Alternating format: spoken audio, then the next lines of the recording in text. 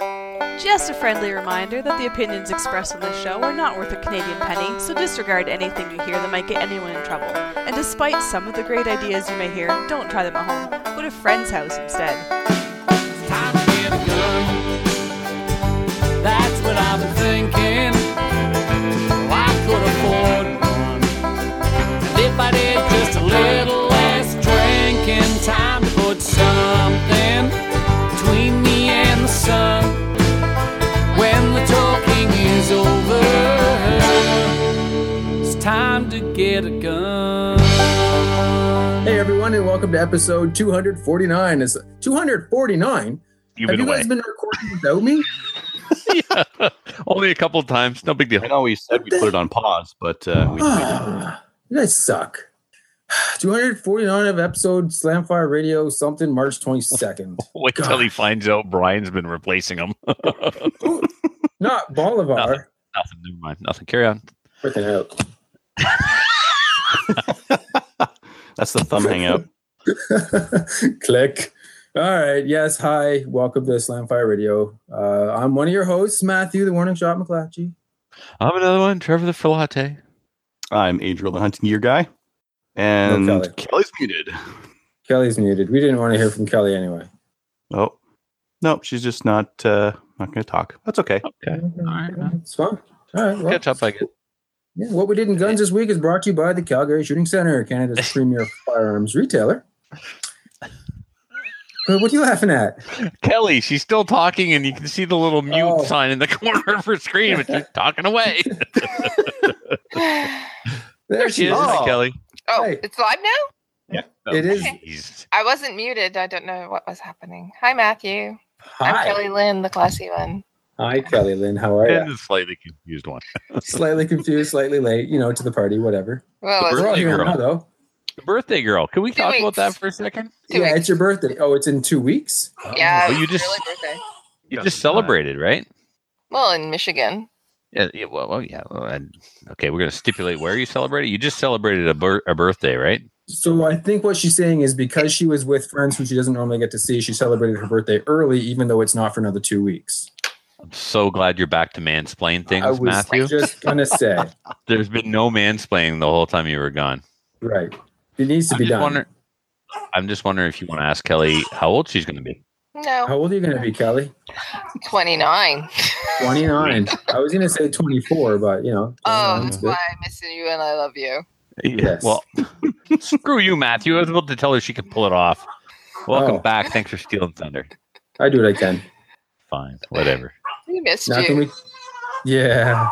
Yes, Matthew. Now we can. Now we can keep going. All right. So what we did in guns this week is brought to you by the Calgary Shooting Center, Canada's premier firearms retailer. They have a Merlin 1895 GSBL 4570 for $1,400. I guess it's technically $1,399, but that would be a fun rifle to play with. 18 and a half inch barrel. What's that? GSBL. What's that one? Gas barrel. It's That's the semi-auto lever one, right? Gigantic single barrel lever. I made that up. Yeah. That's the gun and caliber that Denis hunts bear with. And it's also suitable for Tyrannosaurus Rex. I would think so. 4570 is a massive cartridge. Those things are awesome. Mhm. So it's finished in a stainless steel with ferritic nitrocarburizing finish. Wow, nitrocarburizing. You don't hear that word every day. It sounds like made up Slamfire words. It does sound like the stock is green with black web painted laminate. Oh, this is just. Go ahead. Fiber optic sides, shoulder tap for receiver for scope. 6 rounds capacity. Yeah, that's cool. How much ballistic gel would you need to simulate shooting a Tyrannosaurus Rex? All of it. Oh my. Man, that'd be like really long, right? And you have to throw some like big bones in there. I mean, something like Yep. cow bones or something like that. I don't think anyone else has tested the viability of like modern firearms for Tyrannosaurus Rex defense. We I don't know though. why this hasn't been done. We should do Yeah. this. We should do Yeah, this. I think this Well, is Yeah, they had to do it for that movie, didn't they? The one where Steven Tyrannosaurus Rex. Spielberg shot the Yeah. Tyrannosaurus Rex? Mm, That was a Triceratops, Matthew. Oh, yes, you're right. yep. Okay. Matthew, I'd like to talk about this next item, if I may. You may. The promo code at the Calgary Shooting Center is for Patreonies only. And thank you to those new Patreonies who signed up to take advantage of the promo code. However, the promo code is not what I thought it was going to be. So let's just say it'll be a surprise. How's that? There's a promo code. Punch it in. See what you get. Yeah. It'll be funner that way. Yeah. But just know that it's not what I said it would be. Because apparently I thought it was all approved and live and stuff before permission was asked. I sometimes get ahead of myself. Look, yeah, I do seem to remember reading an email from somebody who was asking about the promo code where they had called up and said, hey, there's a promo code? And they're like, huh? So then he called them a communist and hung up probably. Which is what you should do in a situation like that. Absolutely. Promote capitalism. Cool. So. Was that it then? Yeah. Matthew, what have you done in the past year and a half? It hasn't been that long. Feels like it. Had a baby. Oh, and guns. No, technically you didn't. No, I didn't have a baby. It wasn't. You did all the hard work. I don't know what the big deal was. Are we going to get to see baby? Well, I mean, it's an audio show, so I'm not sure how many people would actually see it. Do people actually watch the YouTube thing after? There are 11 now. There are people watching right now. Oh, now there's 9. Right now? Maybe it's a sign. Oh, maybe they don't want to see the baby. They hung up. Yep, this is a baby warning shot right here. Let's just say I wasn't shooting no blanks when she came along. That was one of those warning shots that you missed? Yes, certainly missed this warning shot. So any of you who are listening to this episode this week and not watching via YouTube, you can go check her out on YouTube if you like, or just skip ahead another 5 seconds and we'll go back to guns. Matthew, I don't want to steal from the baby thunder. My phone just rang while you were showing off the baby, so I muted it. Yeah. And it was Mike Islin. And Mike Islin, host of the Reloading podcast that I'm supposed to be a host on, but miss more often than not. Anyway, so he calls me, and I'm like, what are you doing, Mike? You know we're recording live. And he's like, I just thought you wanted to hear the coolest sound ever. And the SOB hung up on me. That's funny. Yeah, That's you win this round. You win this round, Mike. I just want angry. I'm vibrating.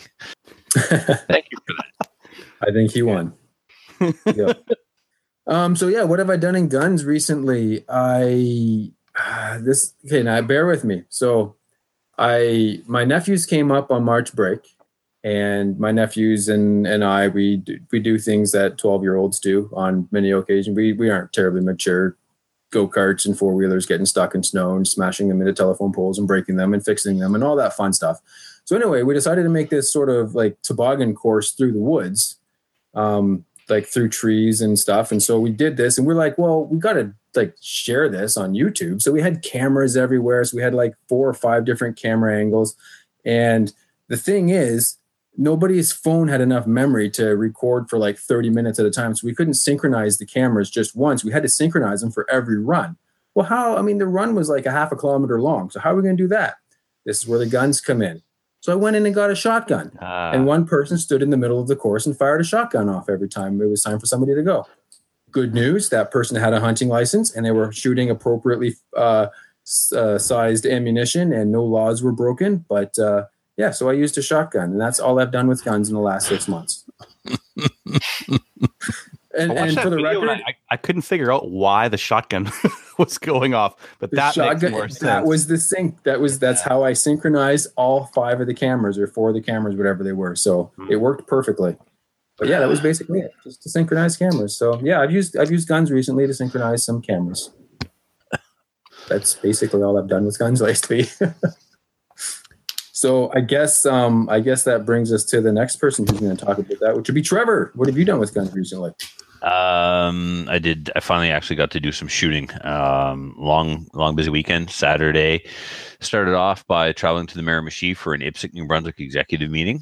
When that wrapped up, Muffin and I kept on trucking to Captain Andy's, and we shot a level 2 indoor match at the AMA range in Dartmouth, and I won. Thank you. Good. Were you the only person in your division? It's so much better than that, Adriel. You have no idea. So I'm walking around the range, right? And I'm like, holy geez, I haven't done any dry fire because I had surgery on my left hand. I can't change mags. Oh, you're starting with the excuses already. I haven't shot a gun since December, and that was just my Norinco to test fire, and it didn't even work. Oh, you're starting with excuses already. And I was stretching before the match. One of the guys like, really? You stretch? I'm like, I've basically been a couch potato since I got booted from a 3-gun match in October. Yes, I will hurt something if I don't stretch.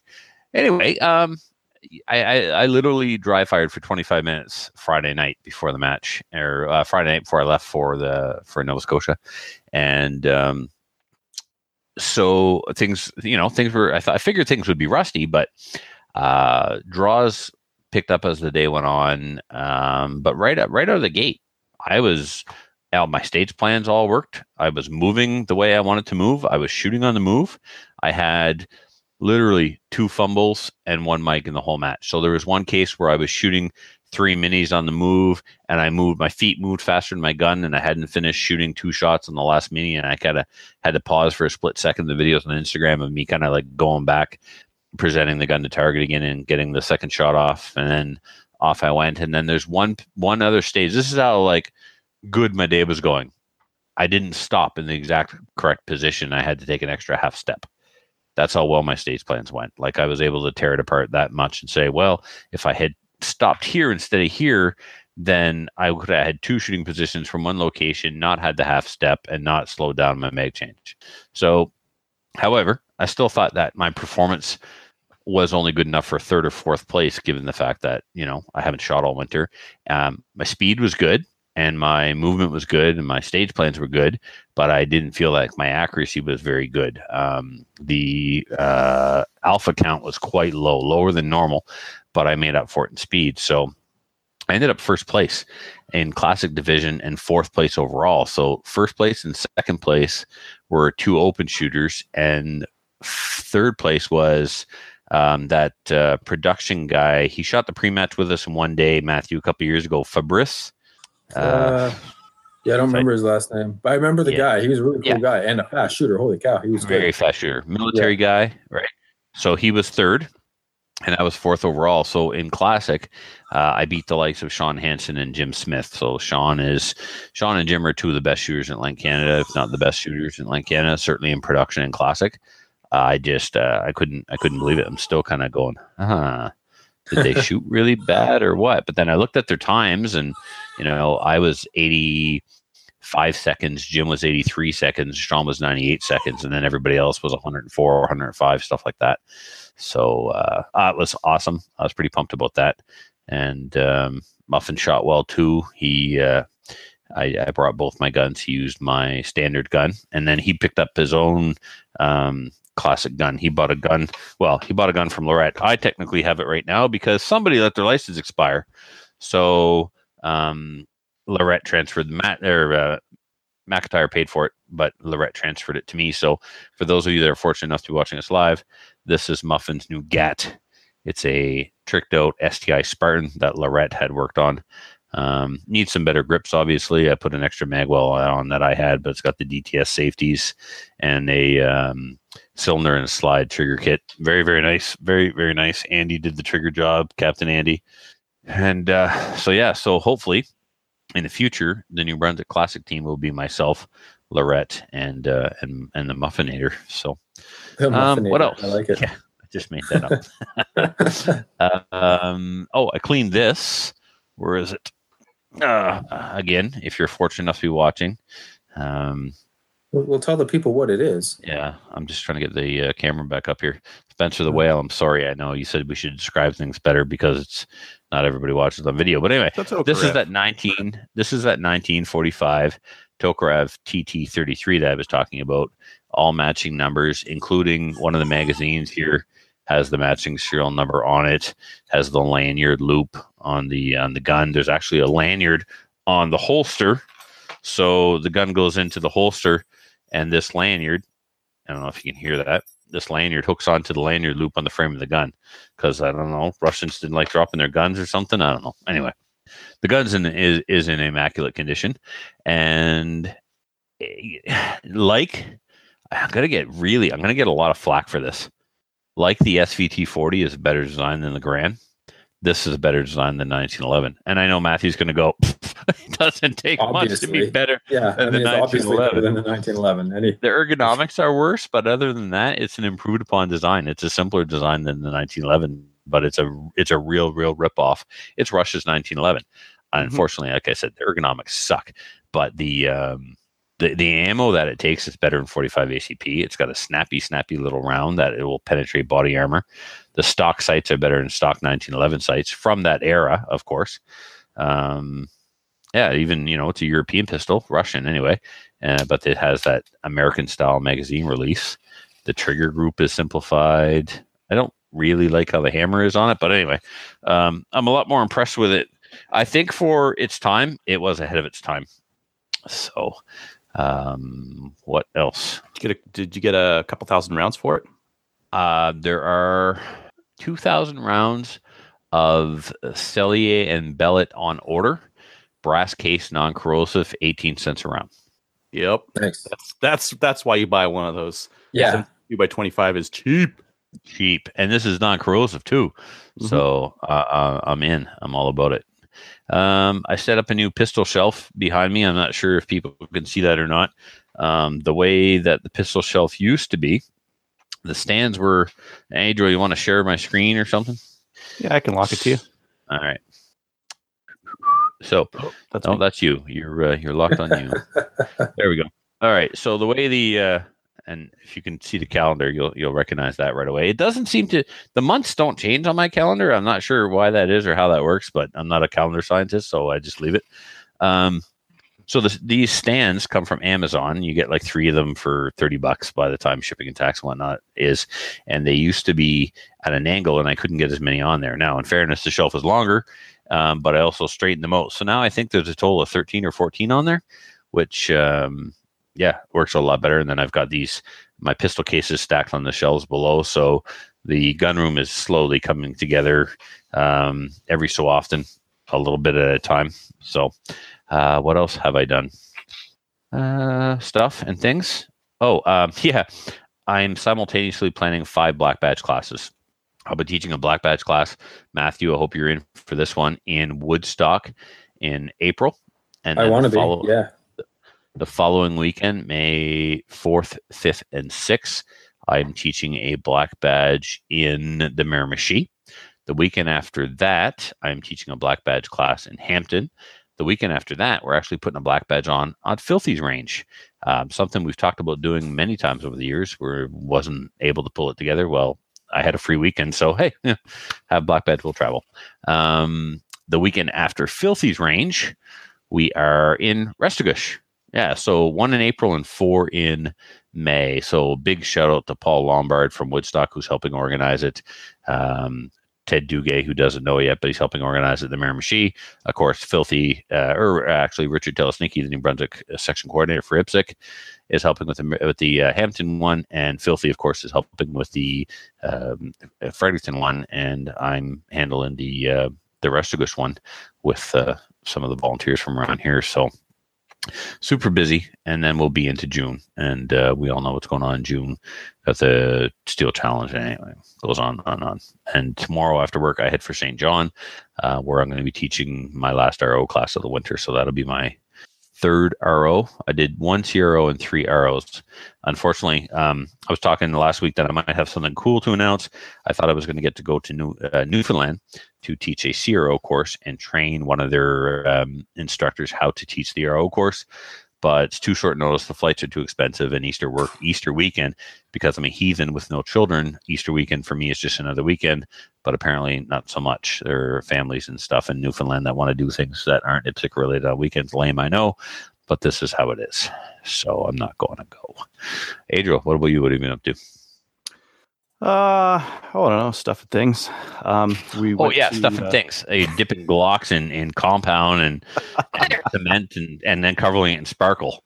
Yes, sparkle Glock. I'll get to that. Okay. Okay, so I went to we did a skills and drills day at 3 Gun on Saturday. I thought we'd had like 10 or 20 people out. We had like 20 people say yes to the Facebook event thing, and we had 48 people show up. Jeebus. to shoot some targets. Yeah, so it was busy, and most of them hadn't shot 3-gun before. Now we've got a whole pile of people who are like really interested in this, which is cool. Our match this weekend, we have 55 people registered. So that's again a pretty big match. Let's see here. My A5 was kind of like acting up with. I was running some score ammo, and it was short stroking on it. So I'm not going to run score ammo. I'm going to run something else. This is just some stuff I got from Wholesale Sports. So it just might be that I need to get heavier duty stuff, but it wasn't running for me. So whatever. I chopped the recoil spring on my A5 in anger. So I cut some off of it so it'll not short stroke maybe. And I'm not going to be able to shoot it until I have the match on Saturday. So hopefully it runs. Let's see here. Glock, loved it. I haven't shot it in a while, and it's so good. So what I ended up doing is a couple things. I ran through about 300 rounds at the range, doing a couple different drills. It was great. Tracking is really good. The reset, the sights are coming right back on target right after I shoot, so it's perfect for the ammo I'm running. The grip was a little bit small, and it was starting to hit me on the knuckle right here. Was starting to just get in there, and there wasn't really a lot. I just have like normal size hands, I guess, but the small grip wasn't enough, so I added the large beaver tail one, and that one felt really good. That's a lot more room for my hands on the pistol. And then I did a couple of other things. I got a little bit crazy with it. One of the things you can do a little bit. I added something. Say again, sorry. You went full something. Yeah, I went full something. I was actually looking around at a couple of different tricked out Glocks online, and this is my competition Glock, right? Just 3-gun. That's all I use it for. We don't have concealed carry out here, so it can be as impractical for regular use as long as it's just excellent for 3-gun. One of the things I did was add a double undercut. So that's this cut here and this cut here, and that's so that you can get your hand up a little bit higher on the gun, and so that this you got a little bit more room to kind of squeeze in this left hand a little bit more. So and the other was I glittered it up. Oh my god, bedazzled! Yeah. But you didn't take off the finger grooves. No, I didn't take off the finger grooves. That's one of the things you can do. He's one of the weird people where the finger grooves actually fit him properly. Yeah, they fit really. There's 6 people in the world that they right fit. There. Boop, boop, boop. They're perfect. So yeah, no. I don't really feel like it.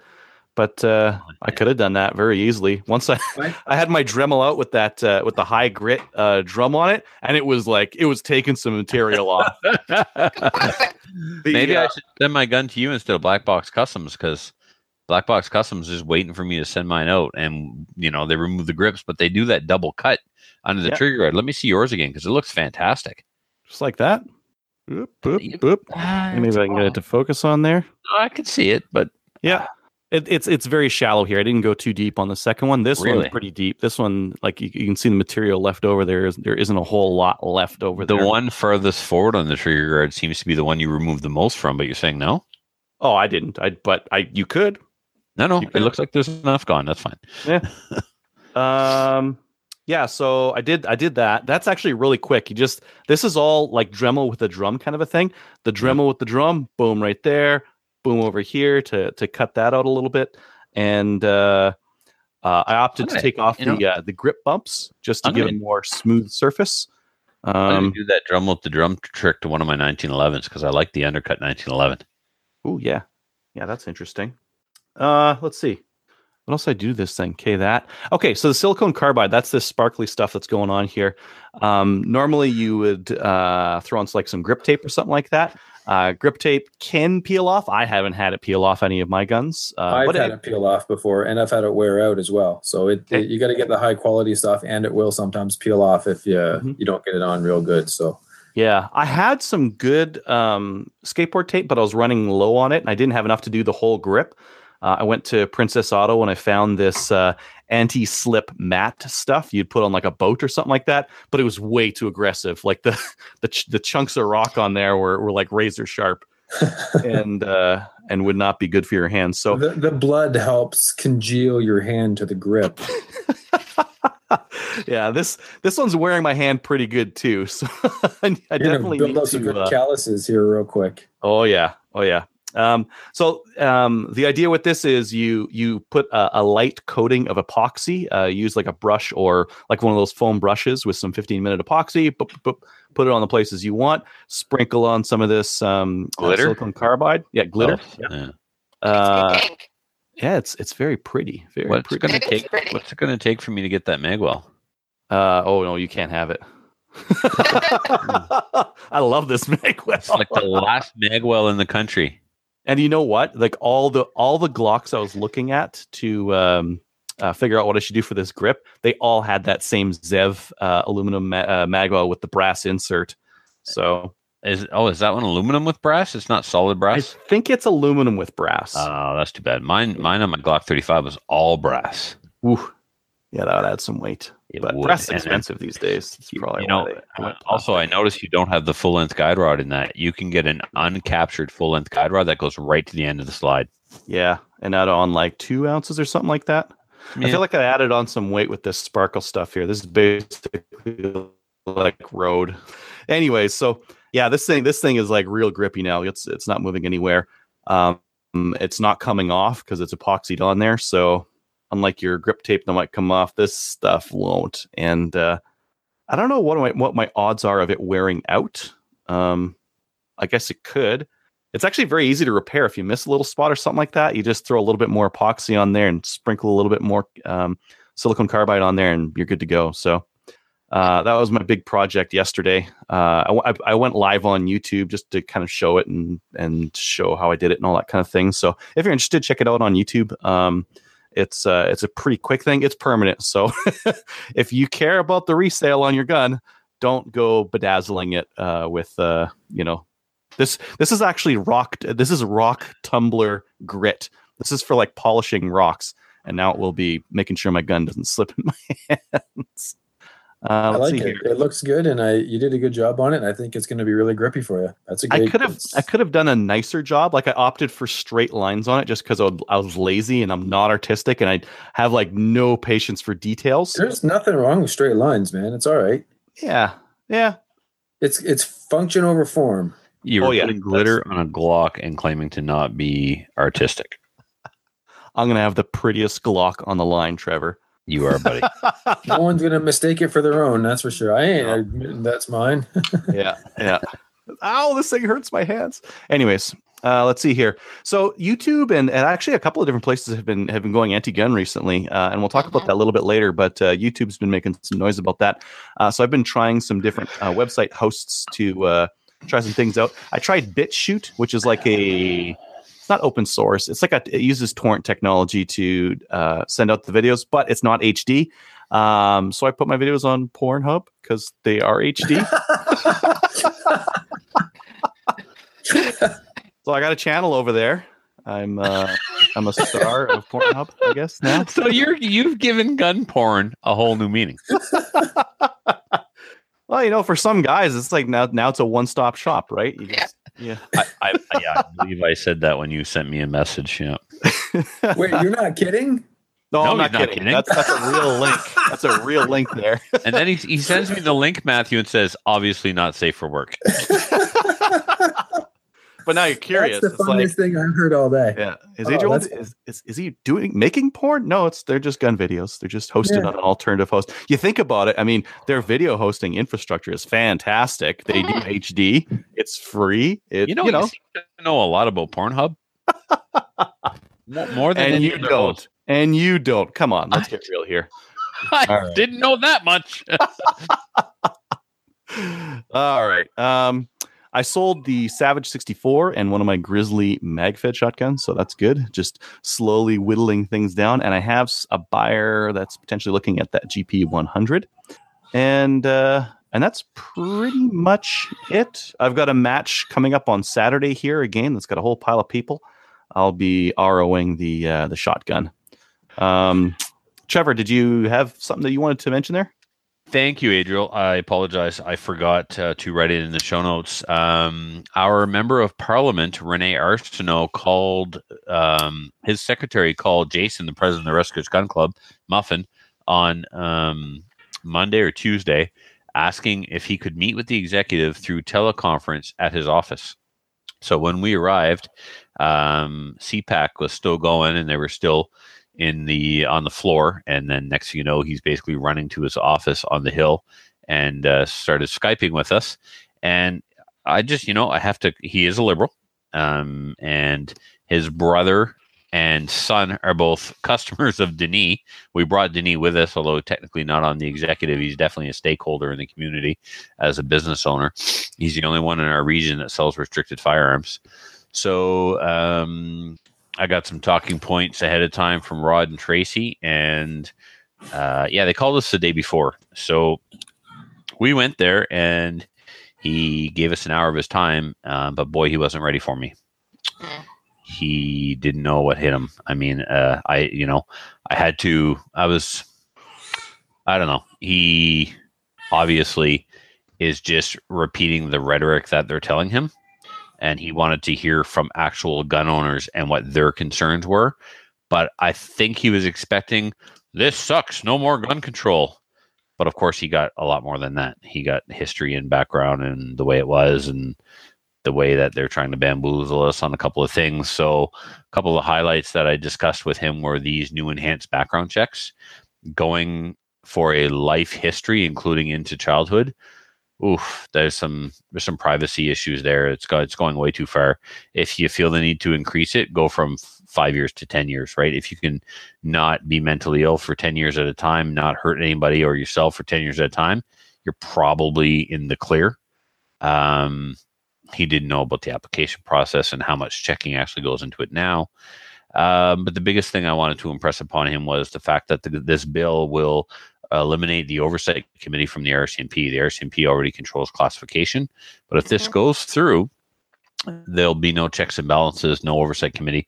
They can move whatever they want from any category to another without running it by anyone, and I find that very frightening. Well, as long as if they had some like rules that made sense or didn't have interpretation and were like very clear cut, it wouldn't be a bad thing. If we had, like, I think, CTC Supplies, and just a couple of years ago, someone was trying to push a simplified, restricted, non-restricted, prohibited setup where it went off like length and whether it was semi-auto or not, and then that's it. Yeah. And if they had just that, then who cares who's administering the program, because the laws make sense. But because they don't make sense, like, it's such a risk for anyone really to control that. Yeah. And then the other thing was, I tried to, and I wasn't very good at articulating this part. I'm a lot more familiar with the details today than I was last night, unfortunately. But the backdoor registry that's being created, you can no longer just give a restricted firearm to or a non-restricted firearm to someone by simply calling in and verifying their number. Now you're initiating a transfer. You're getting a transfer number. The people who are recording this information are referred to as the registrar. It's all back with the exception of a registration certificate for the firearm. So the infrastructure is being put back in place. They better make this online. This is some BS. They tried calling in like what the heck? You know what they said? And he was convinced of this. He said, but it only takes, we're going back to the paper ATT. So I brought that up again. And I said, not having the piece of paper didn't change the law. I still was not allowed to deviate from the most direct route possible. All we did by getting rid of the piece of paper was save millions of dollars. The law didn't change. So I tried to explain that to him. But I lost my train of thought on that. What did you say? Oh, so calling in for the transfer. When people were arguing that calling for an ATT to get to the gunsmith was going to be a pain in the butt, they said, it only takes 3 minutes. We tested it. No. They are bamboozling you. They may have been on hold for 3 minutes and may have spoke to a human being in 3 minutes, but when do I get the paper? Oh, what do you mean? It's not just about a phone call. They have to now send me a legal document to use to transport the firearm. When does that arrive? And his eyes opened up. He's like, I was being spoken to in half-truths and not whole truths. So anyway, that aside, who else can say their MP called their gun club and said, I'd like to meet with you to discuss this? Our MP recognizes the impact on the local economy the Rescuers Gun Club has. He knows we're a stakeholder in the community, and he showed respect by calling us and saying, "Come on, come on in, sit down, and let's talk." Yeah, So very cool. Yeah, kudos to him. Thank you, Kelly. I think that's you now. All right, can you hear me? Yeah, it's all robot though. Really? Yep. All right. So here's what I'm going to do. I'm going to hang up and call you back. Okay. Can you hear We'll me? just we'll dance or something in the meantime. Do like a webcam show. I'm afraid with your porn sites. Okay. All right. Yeah, I've got my my other peers and channel hosts that have to pull on for experience now. Wow. All right. So, do we want to just go ahead and do upcoming events then while we wait for Kelly to come back? Nope. We're gonna just kill time and edit it. Yeah, Kelly, go ahead. Oh, and hang okay. out. There she goes. Yeah. Oh yeah. So the live people get the extra, and everybody Right. else is gonna get the edited version. Yeah, That's cool. edited version. I'm not I think editing. Trevor's just messing around. We're gonna kill time, but like, We're not no editing. Come on, what are you talking about? All right. So So grippy. Oh, it's like holding a rock. it's got to be so grippy, man. I wish you could just like send that to me through the screen because I want to feel how grippy that is. Just Do you hang want on. to grip Adriel's Glock? Yeah. Kelly. Hi, Hi. Kelly. Yeah, it's You're Welcome perfect to now. episode Go ahead. 259. We're starting again, by the way. Oh, are we? No. Oh, good. So what When did did- you do in guns this week? So this week I haven't been on for 2 weeks, so it's been. Neither have I. It's been 2 weeks for me too, plus like 100 more. I know. I went to the Canadian Rimfire Precision Series, and apparently I just look With the good and camera. take pictures. Yes. So Rick had actually asked me to go, and I said, sure, I'll come. And then he sent me the practice score link, and all that was on the practice score link was the address, which I knew about because it's at the Jim Johnson and Corey Johnson's ranch. So I showed up on Saturday. He goes, oh, you're here. And I said, well, yeah, I said I was coming. And he says, here, can you take pictures? And can you make sure that all the, everybody signed their waivers? I'm going, sure. So I was supposed to take pictures. Now, yeah. So I heard the show you guys were on last week and talking about the fact that, anyways, there was no pictures. So I was given a camera, and yes, I did not check halfway through or when I was taking pictures that the actual pictures were taking, that they actually were pictures. It was So you couldn't- overexposed. Oh, Yes. So it wasn't on auto. it wasn't my camera. I just point and shoot. Oh, But- Your telling of the Was it story Rick's- is was way it on better one? than ours. Yeah, anyways, but it is my fault because you know what? It's just like with guns, right? You make sure that you are familiar with the gun. You make sure you're familiar with the camera. It's one that I used usually at Maple Seeds. I usually take all the pictures at the Maple Seeds too. But So you were familiar with it. yeah, but it's Rick's camera, and he's usually gets it all set up for me. But anyways, so I didn't check, and at the end of it, there was no pictures. So Oops. I suck. But it was awful fun. It was freaking cold. And by the way, when you said, look cute and take pictures, yeah, I had snotsicles. It was that cold. It was- Oh, lovely. There goes my image. Anyways, so I apologize to everybody, but it was great. I saw Greg May, and Greg's watching as well right now. So, hey, Greg. I got to see Chris Hind, who's also a listener. Ryan McLean was there, and it was great because he was using the same rifle that his daughter, who is 7 years old, used at the U Shoot in Barrie. It was awesome. If you've ever seen Ryan McLean, he's like huge. Anyways, and I said to him, "Hey, I know that rifle." And he goes, "Yeah." Anyways, what else did I do? Oh, the next day, because Brian and I were chatting, and Brian was actually really into it, and he had a great time too. But he was trying to read the wind, and I said, "Oh, it looks like it's it's 1 MOA." And he looked at me, kind of going like, "What the hell are you talking about? You don't know anything about wind." And I'm going, "Well, I'm trying to figure it out." Anyways. So I brought a Kestrel. I was looking at his, and I was reading it, and I'm going, "Yeah, it's 1 MOA." Anyway, so you make adjustments based on windage and that as well. So I went the next day because I didn't get to shoot. I went the next day and I went out to Frontenac, and I took the Ruger American Rimfire that we traded out with the MDT chassis. It's beautiful, by the way. And I shot a bunch of different ammo. I decided I was going to test some ammo, some cheapy stuff and some not so cheapy stuff to see which worked best in it. And I did it at 50 and I did it at 100 as well.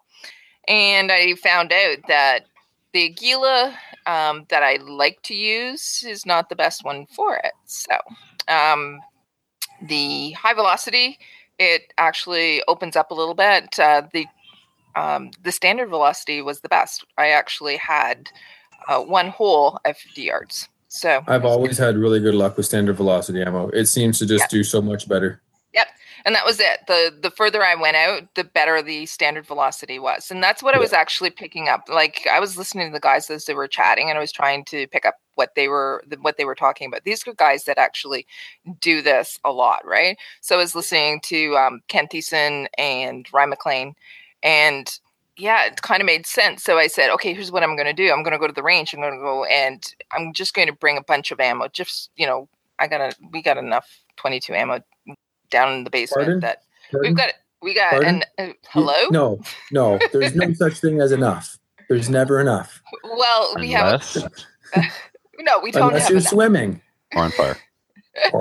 Anyways, so I took a whole bunch of different, brands, and as I said, standard velocity. The Ely rep that was there as well, and I wanted to actually try out some of that too, but I'll have to do that next time. When we go to the charity shoot, there's going to be some Ely stuff there, so maybe I'll try it there. So, what did I do the next week? So that I went to Michigan because birthday party with the girls down south. I was in a car for 10 hours with someone who is a non-gunny. So what did we talk about? We talked about guns, right? Yeah. Good. And Shoes. You talked about shoes. So by the time we were done, she's actually a fence sitter. She was somebody who helped out at the charity shoot, actually, that we ran in Brockville. And she is ex-military as well. So she shot firearms before, but she's not really a gunny. She's not really supportive of other people other than military and police having guns. So she had some questions, and they were really good questions. And we chatted about it. We chatted about school shootings. We chatted about CCW. We chatted about, actually, she wanted to know more about the Stanley case and what I thought about it. And I said, well, listen, I thought you wouldn't like listening to Slamfire, but guess who we have on this week? So I put it on. And we listened to it, and she had some more questions, and it was so like, I didn't even know we passed through Toronto by the time we did, because we were so into the conversation. It was kind of like, I was thinking about it, and I said, it's kind of like she asked one question, and if it was Trevor, it was like pushing the go button, right? It was just like, anyways. So by the time she was done, or by the time we got down to Michigan, she was somebody who thinks CCW is a good idea, that we should be able to carry and protect ourselves and our property. I'm going, well, we're in Canada. We can't do that. However, you know what? It's something, that, and she's supportive of it. I'm going, that's really great. Isn't it interesting that it doesn't, I've had that experience with many people too. They start off completely against the idea, and within a half an hour, even sometimes they have completely switched sides, because it's not an emotional based argument. No. It's a simple logic based argument. Yeah. It's not a CBC facts. Yeah, it's not a CBC trying to scare them news piece. That's right. And it's interactive. Right. Well, she was locked in my car. I was going 130. She couldn't get out. That's so awesome. But she asked the question, and she goes, so what do you think of the school shootings? And then I was just off. And right? Kelly hit the lock button. Click, click. And now we're going to talk. At the end of it, I said, oh, I'm so sorry. And she goes, no, I asked the question and I wanted to know your view. And she says, it makes sense. And here's my views now. It's changed my ideas about this. So it was great. And all it was just somebody asking a question and being open to it, right? That's it. Anyways. Very cool. So while we were down in Michigan, we didn't get to shoot. So that was sad. But we did go to Freedom Firearms. we were looking for something. I was looking for a new pistol grip, but they didn't have it. So I got a sticker instead, which is on my car, which is cool. But while I was there was a couple of sketchy guys that came in. And by the way, it's in the sketchiest neighborhood ever. But one guy came in with another guy, and they're going over to the High Points. And the High Points are about $120, right? And one guy's talking to the other guy saying, you know what? It's an excellent choice. It gets a bad rap and everything like that. But you know what? It fires most of the time. So I'm going, yeah, because that's what you want. Consistency, right? Yeah. Anyways, so it fires most of the time. And yeah. That's hilarious. For $120. And yeah. So there was 6 women, ranging from 70-ish down to, 35-ish, 24. And because you're 24, remember? Yeah. Kelly, yeah, come on. Yes. And all of us were in there, and it was so cute. All the guys were, trying to fall over us and see if they could help us. But yeah. Anyways, the last thing that we did is Project Maple Seed. We have released a lot of events. So if you haven't gotten notices for them, you'll be getting more notices in the next probably week. So sign up if you're within a couple of hours and you want to go to a Maple Seed. Sign up, because it's not guaranteed that we'll be getting to your neighborhood. So yeah, that's it. I'm supposed to go back to Adriel. It looks like Adriel. Huh? It says, "Please come back to me when you're finished." No. Oh, move on. Never mind. So I'm just moving on falling. then? That was Kelly, I'm Shubin. sorry. I'm sorry I didn't put it in. Yeah, sorry. My bad. That's hilarious. I was just about to make an italics joke. Yeah. You ruined it for me. Now I won't. It's like we finish each other's Sandwiches. Yeah. Oh, I love sandwiches. I could eat. I've missed you, Matthew. I missed me too. Anyways. Are you done? Yeah, I'm done. It fires most of the time. It fires. That should be the tagline of this week's episode. It fires like most of the time. Just like me. If we could get them up for $110, I would have one. I would get one for $110. Yep. Yep. First handgun I ever bought was a Colt Python. First handgun I was ever offered was a High Point, and I knew nothing. But I looked at it and went, nope. No. I know how stuff is made, and this is made badly. Yeah. It was $300, and the guy was insulted that I wouldn't pay $300 for it. Wow. Yeah. So I took the Colt Python for $400. That's way better. All right. Let's upcoming events? Sure. All right. So CCFR TACCOM Gunny Night Friday night, March 23rd. Yep. It's at the Portly Piper pub. Important piece of information, yes. The location. Just go, no, guys, it's a CCFR Gunny Night. Just go somewhere. It's in Ajax. It's across the street from the firearms outlet. And it's at the Portland Piper pub at 6 p.m. And we will all be there, except for, well, you guys. I will not be. No. But I'll be there. I think I'm going to drive out there. Yeah. All right. Cool. All right. So Got Your Six shoot registration is open and the website is up. Do we have the website to give to the listeners? Or should they just Got Google your it? 6shoot.com? Google Probably. it. Or Google it. Here, let me Google that for you. Now, this is a series. This next one really is in italics, but it looks like I'm supposed to read it anyway, or no? No, it's in italics. All right. Good enough. All right. Just making sure the format's still following. So the 8th annual Podcast Network Charity Shoot is a 3-day event, July 5th to the 7th. Pre-registration is not required for the actual charity shoot on the 7th, but you need to pre-register for all the other special events that are going on around it. This year's charity is the Dalhousie Regional High School Breakfast Program, and that is a fantastic program to be donating to. I, too, work in the education system and know that many kids benefit from having food in the morning, because sometimes they don't. Day 1 will be the Ferlacci Handgun Fundamentals course. What's that? It's a thing where you and I talk and point at people and laugh and sweet stuff. So there's only one spot left. It's $105. No, there are no spots left. I'm sorry that wasn't updated. I'm just reading what's here. So I'm just going to carry on then. Because carry on. It's sold out. It's sold out. If you want a Ferlacci handgun course, listen in a little bit. Yeah. Yeah. Coming up soon to a charity shoot near you. Nope. It's sold out in 3 days, by the way, Matthew. Pardon? The handgun class sold out in 3 days. Nice. That's awesome. All right. So day 2 July 6th is a maple seed shoot. It's the pre-registration is required. 20 spots. Cost is $50 an adult, $30 for law enforcement officer, $15 for youth. Registration starts at 7:30 a.m. and round count is 300 rounds. So apparently you don't pre-register. You show up at 7:30 and first come, first serve? No? No, you do have to pre-register, but when you get there, you have to be there for 7:30 for the signing of the waivers and etc. Oh, I see. So show up at 7:30 if you're lucky enough to get pre-registered. And how do they pre-register? Email us? It's done through the Maple Seed website. It'll open in a couple of days. Is it full yet? It'll open in a couple of days. Yes, it'll open in a couple of days, and once it does, it goes public, and then we're thinking it will fill up quite quickly. All right, so watch our Facebook feed. We'll probably post a link there and all their.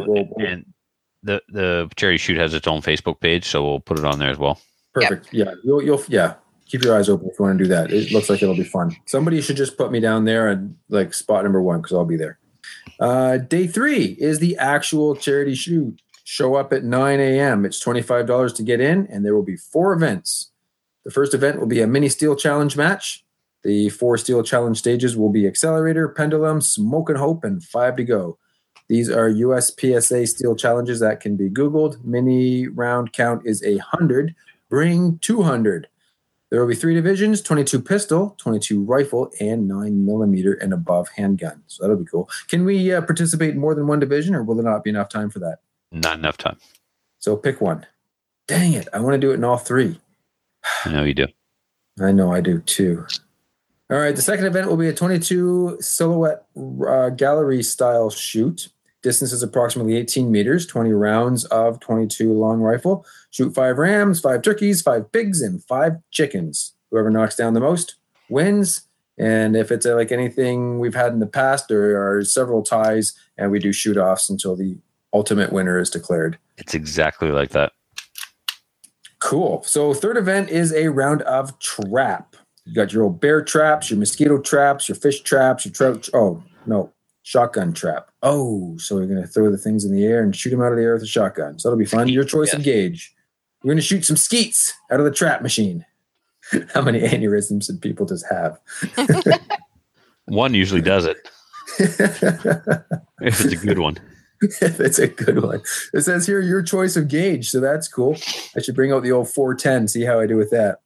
Finally, at the end of the day, we will end it with a fun rifle and pistol shoot. Bring whatever you want. Distances between 100 and 200 yards in the rifle range, 18 meters in the pistol range, and on the steel plate rack, dueling tree, hostage target, all kinds of fun stuff to shoot at. All 3 events will take place at the Rusty Goose Gun Club in Balmoral, New Brunswick. Barbecue provided by Smoke on the Water, which is some delicious food, by the way. Smoked meat, sides, drinks. The invitation letter will be on the Rusty Goose Gun Club website soon.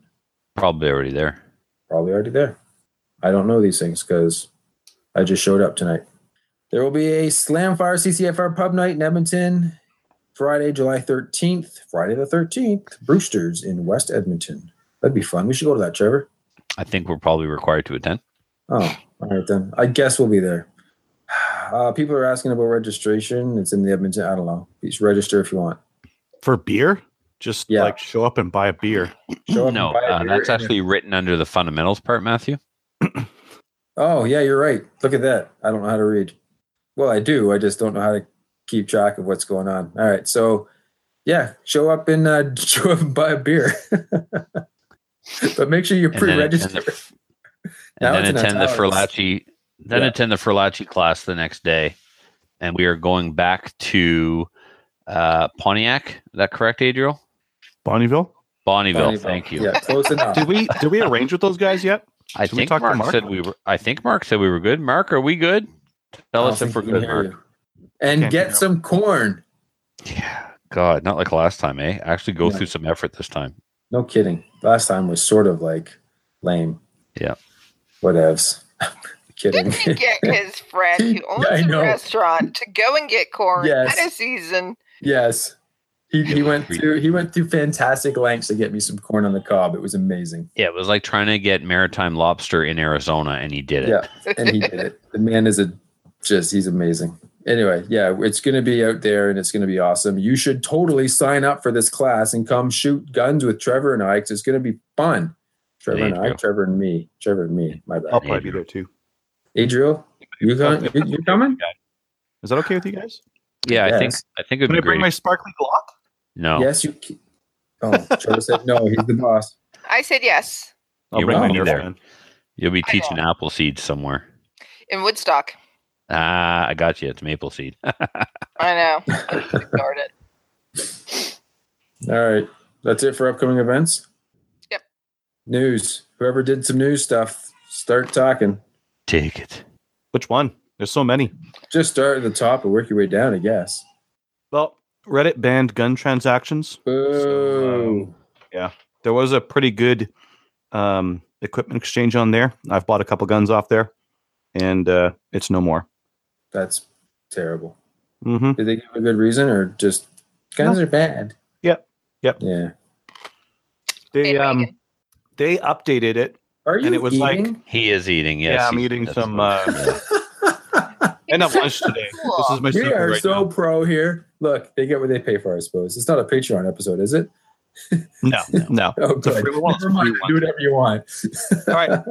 So Reddit, they banned gun transactions in the same update to their thing. They're like, hey, no selling illegal drugs, no prostitution using Reddit, no a bunch of other stuff that's illegal, and no selling guns.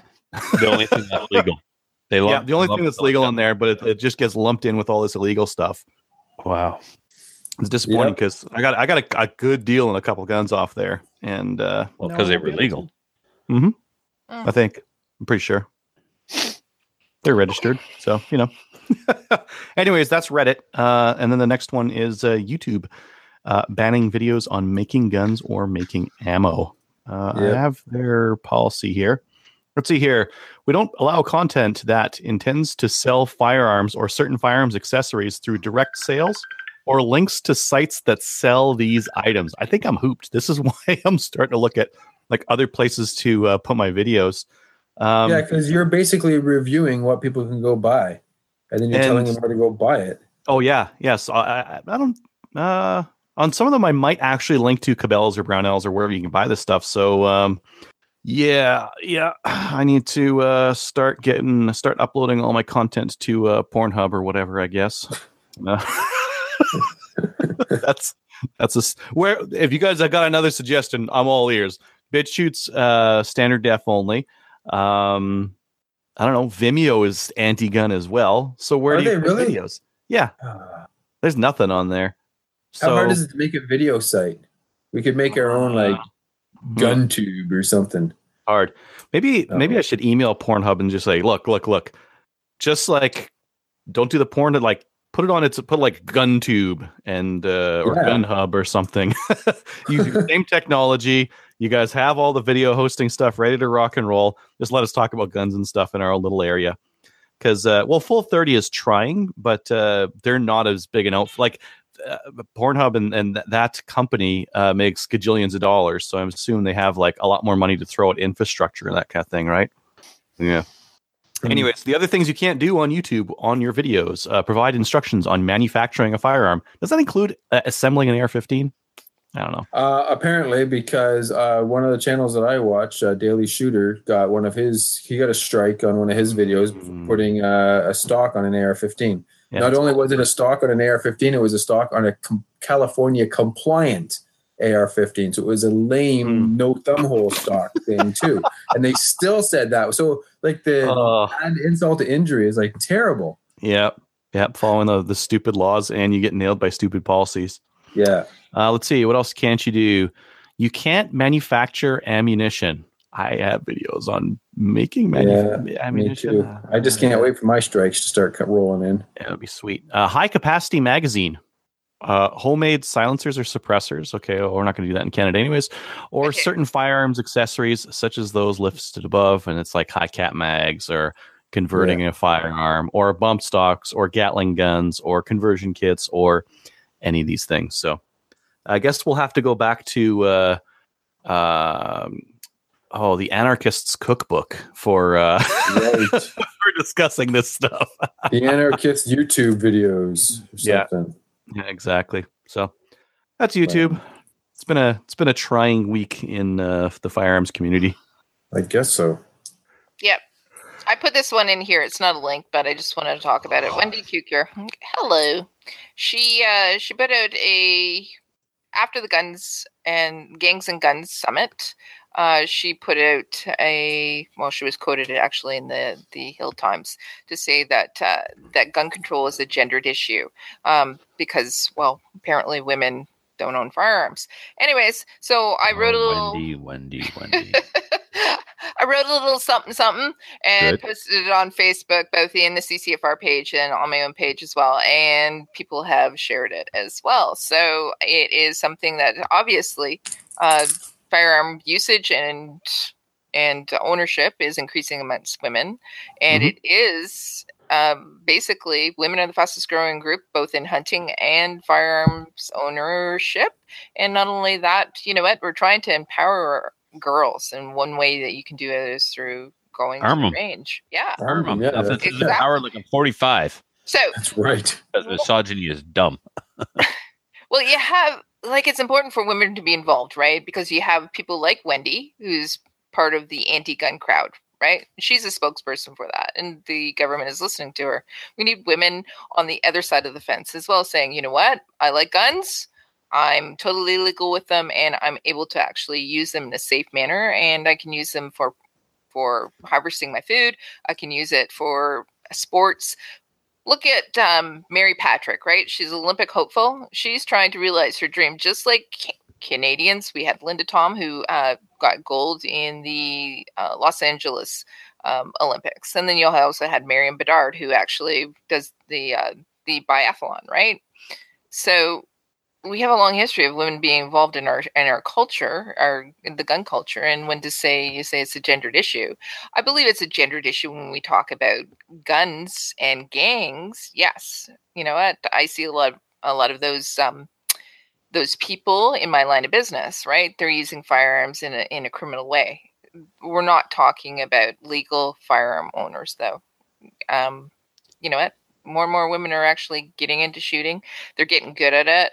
And they're also the ones that are now doing things like Canadian Border Service Agency corrections and also police services. They're being required to get their license as well before they even start the hiring process as well.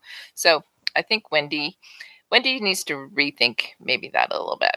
So I'm just glad that our the people that are spokesmen or spokeswomen on the other side are just so crap at arguments, because she made it easy last week. Really, she did. Yeah. Honestly, yeah. The stuff she was saying about the guns and gangs, that, you know what, she just wants all firearms banned, and it was ridiculous to talk about, you know, gangs and trying to take the guns out of their hands. So she lost credibility with everybody, essentially. So. Yeah, if you read any of the stuff on the Coalition for Gun Control's website, it's crazy. It's like real crazy stuff. Terrible statistics, terrible logic, and that's good, I guess. It's good for us. Yeah, yep. Makes them look dumb. Yeah, we don't really have to help with that, do we? Sorry. Anyways, yeah. So, who wants to talk about the Liberals introducing the gun bill? Probably all of us. About it at all, are they? Yeah. Anyways. Okay. Well, I mean, we could pick it apart piece by piece. One of the things they want to do is change the ATTs. So you still get to go to the range and back with no paper ATT, but if you want to go to the gunsmith or to a border or whatever, now you need an ATT. That's silly. Yeah, it's silly. It'll add extra work. It's not like the end of the world, but it's kind of a pain in the butt. Yep. What other ones do they have in there? The RCMP are going to be the body for deciding whether something's restricted or non-restricted or prohibited. They're just losing the oversight committee. Mm-hmm. Yeah. Now they're losing the checks and balances. Yeah. And I mean, a liberal staffed oversight committee isn't really a checks and balance, though. Yeah. Really. The only proper check and balance to this is having like clear, easy to understand law, and we don't have that for gun law in Canada. And it's frightening how little our politicians actually know about it. One of the opposition members stood up today and he really chastised them, including Justin, for knowing so very little. He was actually tweeting things that were just blatant lies. Whether he said them whether he lied intentionally or not, it was just not true. So, anyway. Well, the tweet you're mentioning is Buying Trudeau a gun without showing a license. Yeah, he says you can just we're going to stop this today. You can't go buy a gun with a license. It's like, what are you talking about? You need a license to go buy a gun in Canada. All stores require that you have a valid PAL to buy a gun. Yeah, I'd like to also mention what an awesome job the CCFR is doing. Yeah. Rod and Tracy are all over this thing. Rod's been in Ottawa for a few days now. Mm-hmm. Rod and Tracy gave a parliamentary interview today. They've been doing interviews and meetings with politicians. Tony was around representing CELA and the CSSA. No sign of Sheldon Clare, and whether it's true or not, I don't know, but I'll say it anyway. It's hearsay. Neither side of the government will speak to the NFA.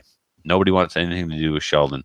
So Sheldon's not even in Ottawa this week. So how effective is that?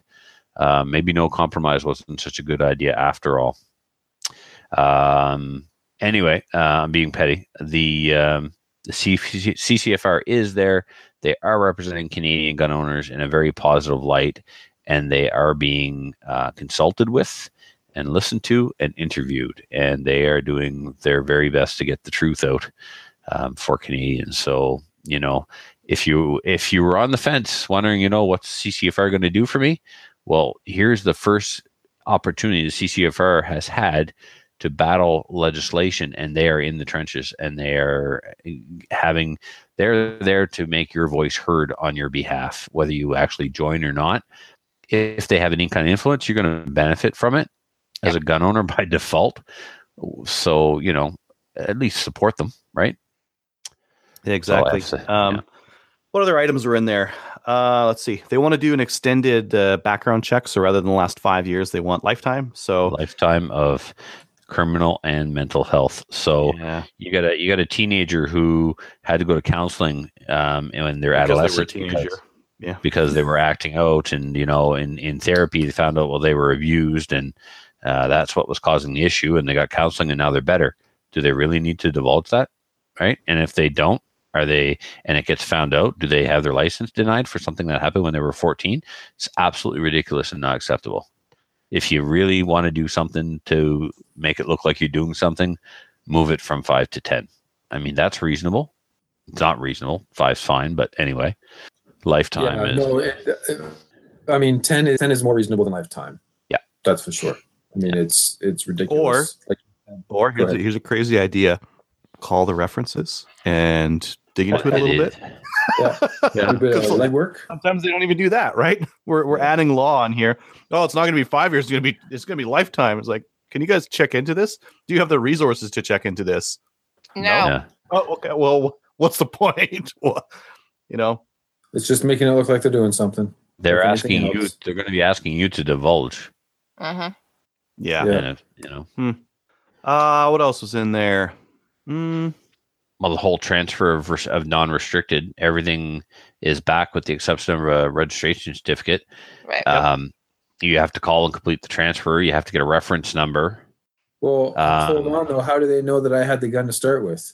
They don't. Well, okay. This will be for all new sales for shops and stuff. No, this is in between individuals. Yeah, but but I'm just saying, how are they originally going to know that what guns I had to start with? You don't have to declare the firearm. You just have to declare that you're. This is me. This is my license number, and I'm selling this to Matthew. This is his license number. And they're going to ask what gun I'm selling to them. No, they're not supposed to. No, okay. Not yet. That will come. What if? Yeah, that'll come. That's the thing, right? So it's just going to So here's the thing, and I'm thinking about this. Like, this is not something that I would do or even recommend. But Joe Blow doesn't want to do this, and he just sells something to his buddy. How's anybody ever going to know that he did? They won't. Well, then this is a pretty useless idea, then, isn't it? Because who's going to comply with that? There's no enforcement. Like, the enforcement on this thing is extremely difficult. It's unenforceable, is what that is.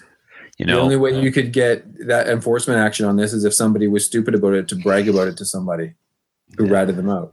Or they somehow found the store, because now stores have to keep 20 years of. And get this. With the stores, it says that, so Denis has to keep a ledger. of everyone he sells a gun to for the next 20 years, okay? He's not required to turn it in. But if he sells the store or the store goes out of business or he just retires, then he has to hand it in. So they don't lose the records. Good luck. Right, that stuff down on paper.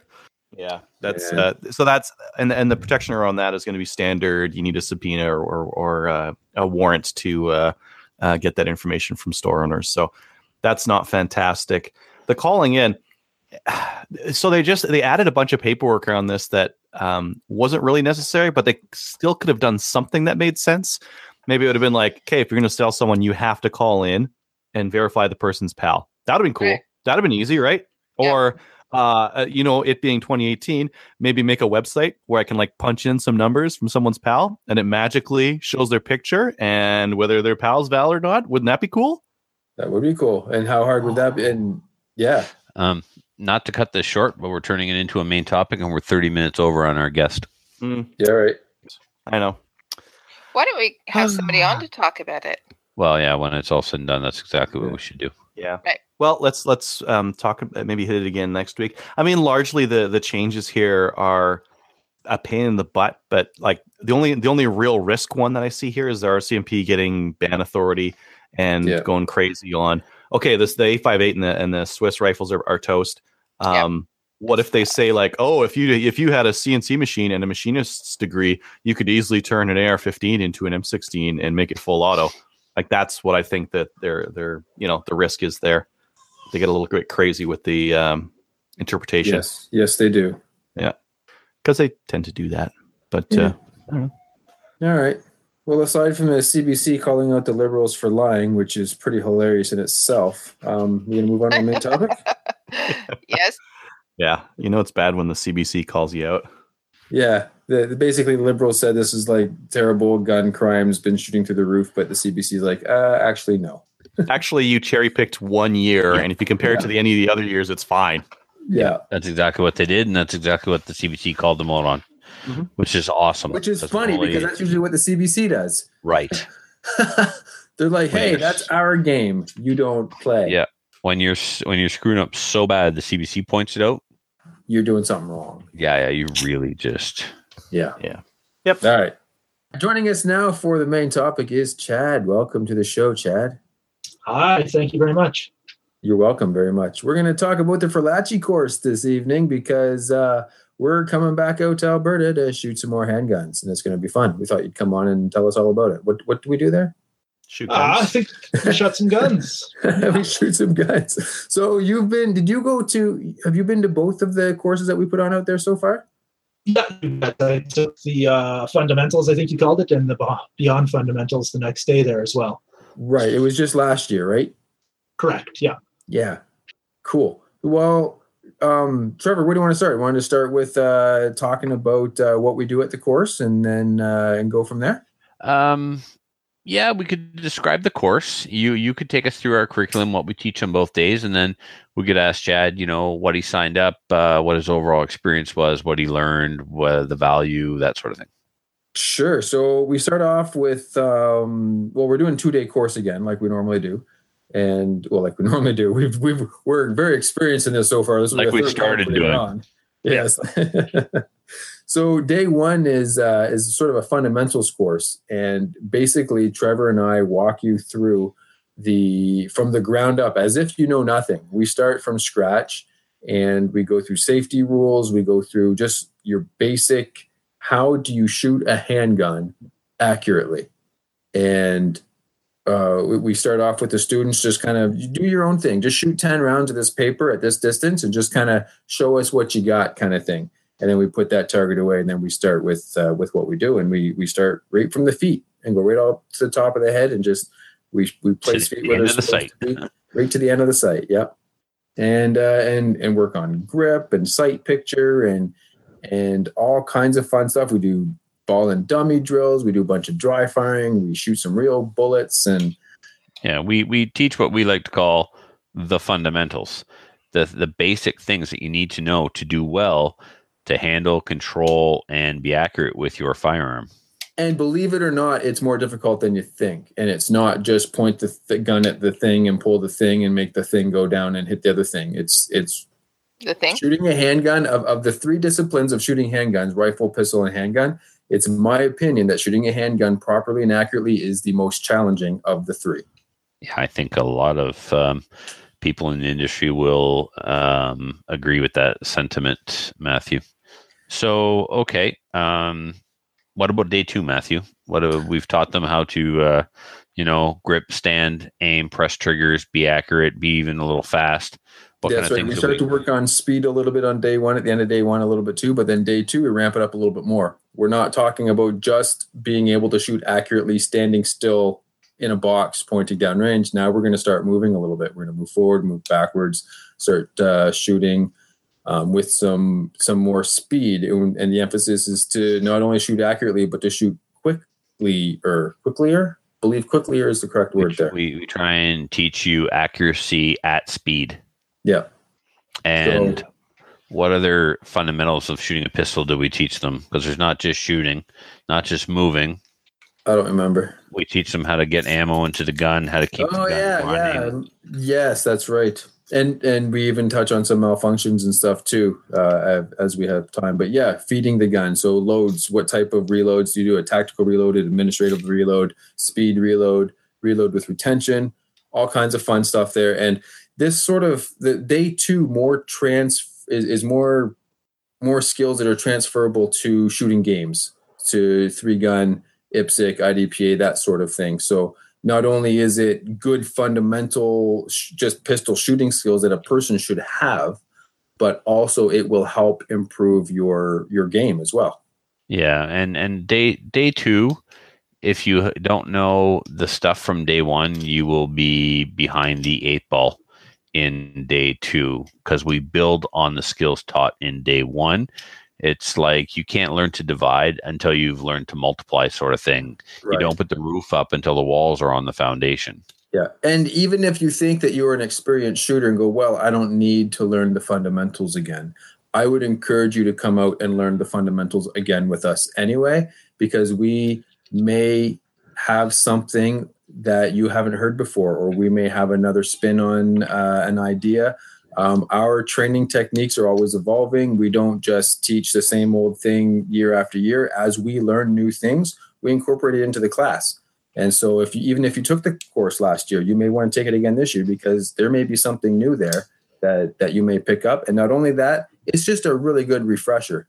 Every single time I've taken a class, whether it's been a basics class or a more advanced class, even the basics classes, I've always come out of it never feeling like I've wasted my time. I've always learned something, and it's been a refresher of some sort. Somehow I've picked up something and it's made me a better shooter. Yeah, even just some extra trigger time with someone who's watching you and watching for those bad habits that might creep in is really important. So yeah, I know that like when people say like I don't really need to practice the fundamentals, they probably aren't good at the fundamentals and haven't gone to a training class before. Because I remember myself thinking that same thing, thinking like, I don't need the basics. It's like, no, you need that. You do. And you know what? Matthew thought the same thing before his IPSC black badge. Matthew had been shooting a pistol for a long time, and he came with his black badge going, oh, wow. Yeah. I done learned me some shooting there today. Oh, yeah. Yep. Absolutely. Now, I'm probably an A-class shooter, knocking on maybe master for IPSC. The 2 guys I beat this weekend were master shooters. Last time I was classified, I was a C class. I'm pretty sure I'm not a C class anymore. And a C cup though, right? Yeah, definitely. You're a dick. I'm definitely planning on taking a fundamentals class with. I'm actually. Oh, this is I guess I'm announcing here for the first time. I'm in talks with Ben Stager to come to Restigouche in October to do his 2-day class. And nice. So, very cool. Yeah. A fundamentals class with Ben Stager? Yes, please. Yeah. Regardless of what I think I know. Yeah, exactly. It doesn't matter that like you said, Trevor, you're an even better shooter than I am. And you saying that, yes, I want another fundamentals class. That's showing that you're a shooter that wants to continue to improve. Yeah. Somebody who says, I know the fundamentals, I don't need to learn that again. Yeah. That tells me you're not really interested in improvement. You think you already know everything you need to know. I probably don't want to teach you anyway. Exactly. Yeah. You can watch me all day, Matthew, and you may or may not catch something that I'm doing. As soon as Ben watches me, he's catching something. He's gonna. Because he's, in 2017, as Adriel said, he won everything. Yeah. He went to the Canadian Nationals and he beat everyone, including all the open shooters except for one, with a production gun. Yeah. Now dial that back to our scale. You're out there with your buddy shooting pistols, thinking that you guys are doing everything great. Well, you guys are just feeding off each other. Come on out to the class, and Trevor and I will be able to point out some things that you can improve on. And we're not going to be, we don't want you to come out so we can tell you that what you're doing is wrong. We want you to come out so we can help you become a better shooter. And we really do have fun doing it. Yeah. Do we have fun doing it, Chad, or are we really mean and like, oh, jerks? You guys were taskmasters, and I had to drink my sorrows away after the first class. No, it was a lot of fun. Yeah, but why did you have to drag me with you? Matthew ended up doing all the teaching the next day. I really did. So yeah, let's turn it over to Chad. Chad, you took day 1 and day 2. First of all, what prompted you to sign up for our class? Sure. I've been a listener of your guys' podcast for a while. I've been shooting handgun I've had my handguns for over 10 years. But it was kind of just a range toy. I go pop some holes in some paper once in a while, get bored and say, I don't really like this very much. This is boring. This is stupid. Fast forward about 8 years, I started shooting 3-gun and definitely quickly noticed that my pistol was terrible. The rifle was not so bad. The shotgun, I was holding my own, and I just get up there and blast away with the pistol and embarrass myself, basically. So I did take a course with a private coach here in Alberta that spring. And he definitely sped some things up for me, gave me some things to practice, to work on. But then I heard you guys talking about the course, and Matthew touched on it with taking courses again, even if it's fundamentals, whatever it is, through other things that I've trained in. I'm a firm believer of that as well. So I said, yeah, sign me up. Sounds like a great time. You guys definitely, day 1, we covered the fundamentals. Based on the previous training I had, you showed me some other things to think about, some different things to focus on. We definitely saw some drastic improvement just over day 1. And then day 2, that just accelerated more coming from that 3-gun background, working on efficient ways to move, quicker ways to reload, even things at the end of the course, I was able to call my shots even before, as they broke, I go, I know that one's bad. I know I need to be thinking about a second one. And it just accelerated things. Now with my 3-gun competitive, I feel like my pistol is on an equal level to my rifle and my shotgun. And that was kind of my goal for last year. And kudos and hats off to you guys. You guys were a big part of getting me there.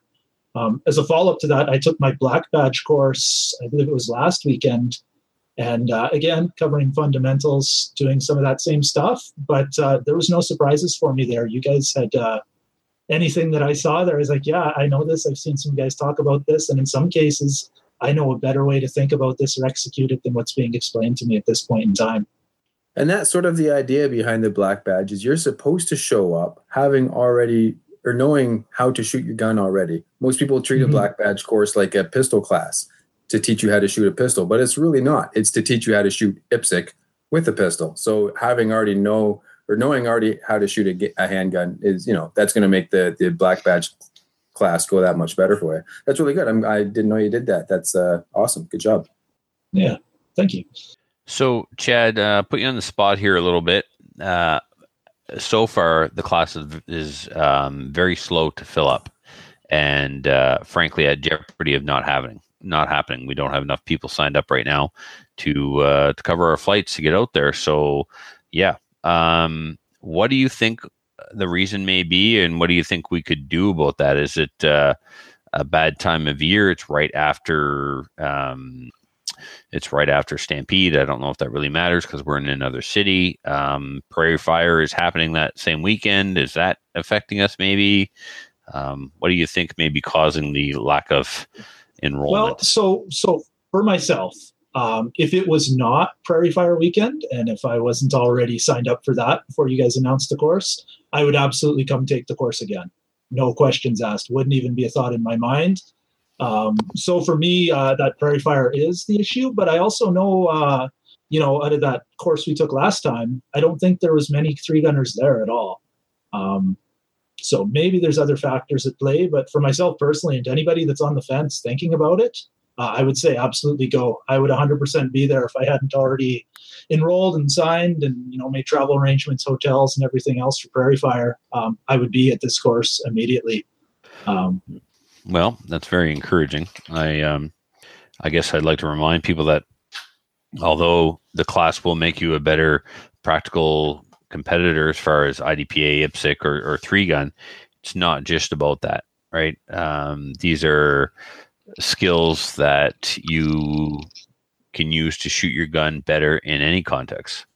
It's not come out. We don't sell it as an IPSC class. Don't come out and get an unlicensed black badge. That's not what we're doing. So if you just want to improve your accuracy and improve your hand gunneling, that's a thing. Yes, I like it. Hand gunneling. If you want to improve your hand gunneling, we can help with that too. I think it's gun handling, but I'm both French. I'm both French and dyslexic, so that makes living difficult. It makes a lot of things difficult, doesn't it? Yeah, no, we definitely have a fun time when we're out there too. It's not, it is, we're very serious with the safety, and we're very serious with making sure that we transfer our knowledge to everybody that shows up.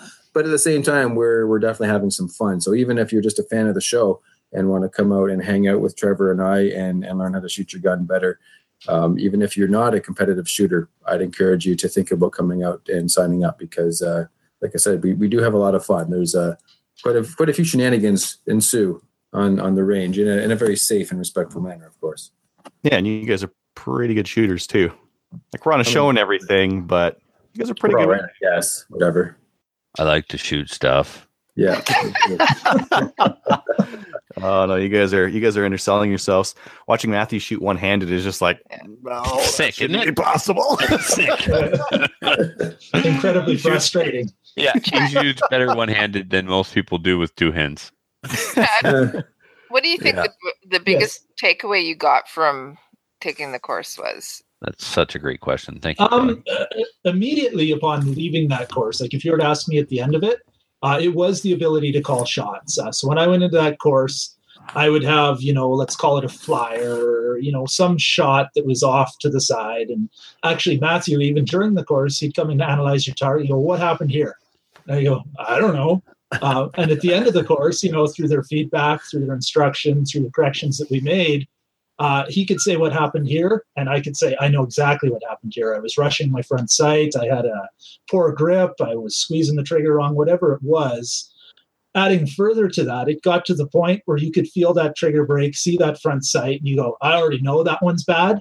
And so from, just being accurate, marksmanship standpoint, let's call it, but also from a competitive standpoint, that's incredibly valuable. You can make up your shot. You can make up your shot before you even see that you've missed. You know that you've missed. And so you just go ahead and make up that shot right now. So the previous training I'd done, one of the things they trained me on was always analyze after you've taken the shot, was your shot effective? Do I need to take another shot? And there's a thought process and there's time that goes into that. But you guys sped me up so much on that before I even was able to see that hole in the target, or as I saw it, I already knew not only that it was bad, but I probably had a really good idea of where it was going to hit just based on what I knew I'd done wrong. Right. As a further takeaway from that, further down the road, I talked that I wanted to make sure my pistol shooting was as good as my rifle and my shotgun for competitive purposes. Another piece of that is I made a commitment to go to the pistol range twice a week minimum all year long last year, and I did that. But I used to take the one target I have has 3-inch dots on it, and I'd shoot those at about 10 yards. And I went from I'm happy if I can get a full magazine into this 3-inch circle to now I'm annoyed if the holes don't connect. Yeah. So it tightened up my groups that much further, and that's huge. Shooting a pistol that way, I'm not to say every shot connects one to the each, because a pistol just isn't that accurate, at least in my hands. But, when you shoot full through 10-round mag, it's one big ragged hole. I actually had a guy at there's a small little private pistol club I go to, kind of a well-kept secret in central Alberta. And he chewed me out because I was hammering out the backboards too much and all in one spot. And he said, could you start putting your target somewhere else because you're ruining the plywood? So to me, that was a huge compliment, but also just a great indication that, holy cow, my groups have really shot up. Tightened up. Looked like before somebody had, kind of pelted it with buckshot, and now it's just one concentrated effort and exactly where I wanted those bullets to be going. And that's something previous to this course I just didn't think I could achieve out of a handgun. Practiced all I wanted, and just, I was never getting tighter than, like I say, kind of keeping them in a 3, 4, 6-inch circle. And now she's nice and tight. And if they're not, I can tell you why they weren't. I'm not guessing, sitting there scratching my head saying what happened. And that's part of what we like to teach is we like to, like you said, we'll go down the line and we'll not only just tell you what you've done wrong, we'll ask you and we'll start to teach you what it is that you need to look for to understand why it went wrong and how it went wrong so that you can improve yourself. It's not about just us telling you, you've done this wrong, do this and it'll be better. It's us being able to transfer to you the fact that this bullet didn't go where you wanted it to, and here's why. And if you can analyze that and you can figure out why, now you're going to be able to continue to improve yourself even when we're not around. Now you're not reliant on us to make you a better shooter. You can continue to improve yourself, which clearly you have just listening to you speak in the last couple of minutes. Mm-hmm. It's... Go ahead, Cesar. Oh, no, I was going to say you hit the nail right on the head. It's, it's not anymore a guessing game. What happened? Was it bad ammo? Was it this? Was it that? Was it any number of excuses? The answer is always, it was me, but not, I'm bad at this game or whatever it is. It's, I know exactly what I did wrong and I know exactly how to fix it. And that's then I'll make a note in my shooting journal and say, next time I come out here, I need to work on this thing because I'm consistently seeing this mistake.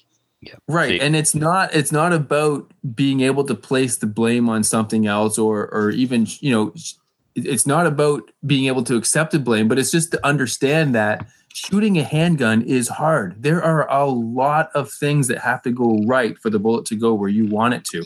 And to be humble, I guess, enough to understand that that's not going to go perfectly for you every single time, and to be willing to analyze your own shooting and go, crap, man, my stance was way off today, or my grip is just, it's the craps. I gotta work on my grip strength or something.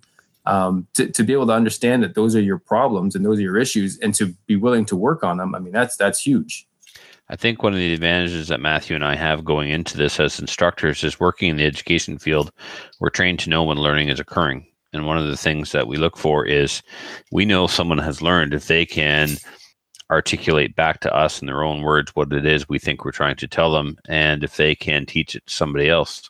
Yep. So the fact that you can call your shots means that you understand the fundamentals, you know which fundamental broke down, and that's why the shot went where it wasn't supposed to. And when we say call the shot, we don't mean walk up to the target after you've shot a bullet into it and identify what went wrong. We mean that at the time the trigger breaks and the bullet leaves the gun, you know where it's going to impact the target, because you understand more the connection between you and the firearm and the relationship between you and the firearm.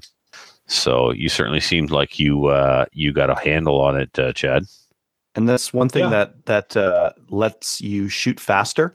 Yeah. Because if you're firing and then looking, or that firing, you're like, did that work? Did that not work? Sometimes, like going really fast, you're pulling the trigger as your sights are coming down on target, and you'll get that sight picture of whatever that sight, the sights looked like before you broke the trigger. And you'd be like, whoops, that one was a little bit high. Maybe I'll put another one down into the target. Yeah, that flash sight picture that you pick up on real quick. Yeah, just as the gun goes boom, you kind of get a snapshot of what your sight picture was, and you can just kind of tell. Yep, didn't make that one. Let's do another one. I'd heard Trevor talk about it at the course, and actually at the end of the Black Badge, we had a little 3 or 4 stage mini match, and it's the first time I'd experienced it, because with the 3-gun stuff, a lot of time it's further away, or it's accuracy doesn't matter always as much in that sport. But doing the mini match, and I probably not using the same words Trevor used to describe it, but you're running through, you're engaging an array of targets.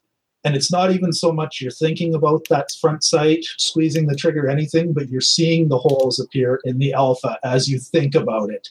Going like, geez, I don't even feel like I aimed. I don't even feel like I pulled the trigger. And look at that. Look at these alphas appear one after the other. What a cool feeling that was. It becomes second nature. It was the first time I experienced it. Yeah. And it's now wicked, I want to experience it again. Oh, it's amazing. It's almost like things are in slow motion when that's happening. Yep. Yeah. Of course, I often look like I'm in slow motion when I'm shooting. I wasn't going to say. I'm glad you did. Well, we did that video too where I was pretending to be in slow motion. You remember that? That's right. Yes. Yeah. Excellent.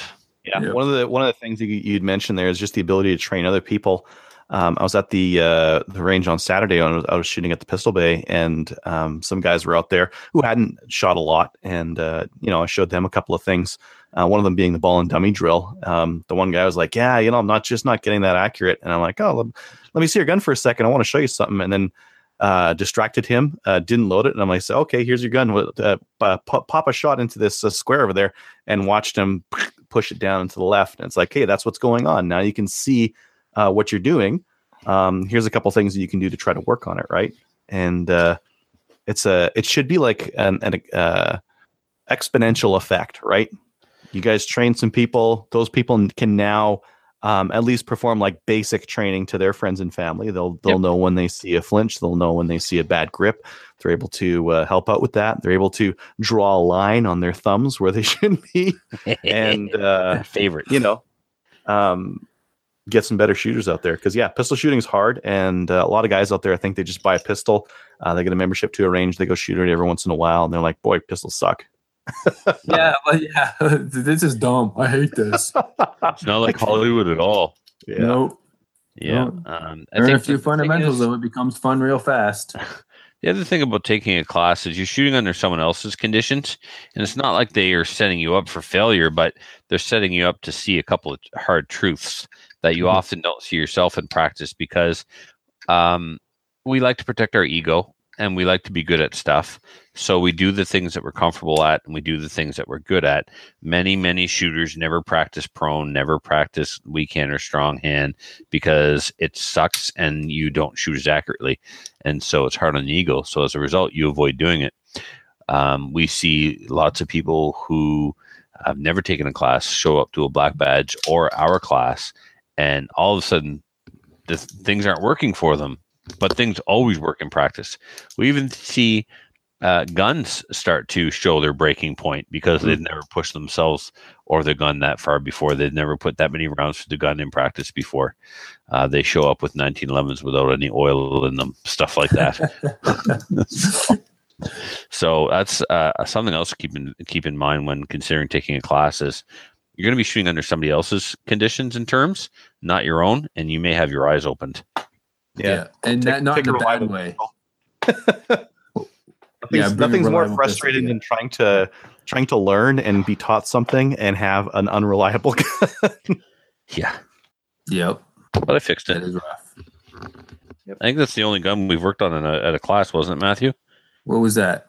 Oh, I had to work on that guy's 1911. What? That doesn't make any sense. 1911s are the epitome of accuracy and reliability. As a matter of fact, they are. I've had an XD have problems in the firing pin channel before, and just this last week, I guess there was that issue came up again. So I don't know. Like I'm kind of curious. XD shooters out there, if your firing pin channel gets dirty, that can cause failures. I guess I've seen that happen a couple times now. Weird.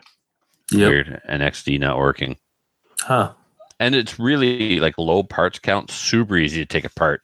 The FNS, like the trigger control pack on an FNS is not the super simple and reliable either. Helen Keller would have an easier job taking that gun apart than I do. It is the devil. I love the FNS, but man, I don't think I've ever done a detail strip on one in under 3 hours. Yeah, the trigger kit is a nightmare. Yeah, compared with the Glock, like I pulled mine off so I could do the sparkle job here the other night, and it was so quick, so easy. Yeah, I used to have a video on my YouTube channel of me detail stripping 2 Glocks blindfolded, Adriel. Like, it's a joke. Did you put the right part in the right Glock? I did, yeah. Oh, does one of them have the wrong connector in it? No. One was a 21 and the other one was a 35. Oh, all right. So, anyhow. Well, what do you think, Matthew?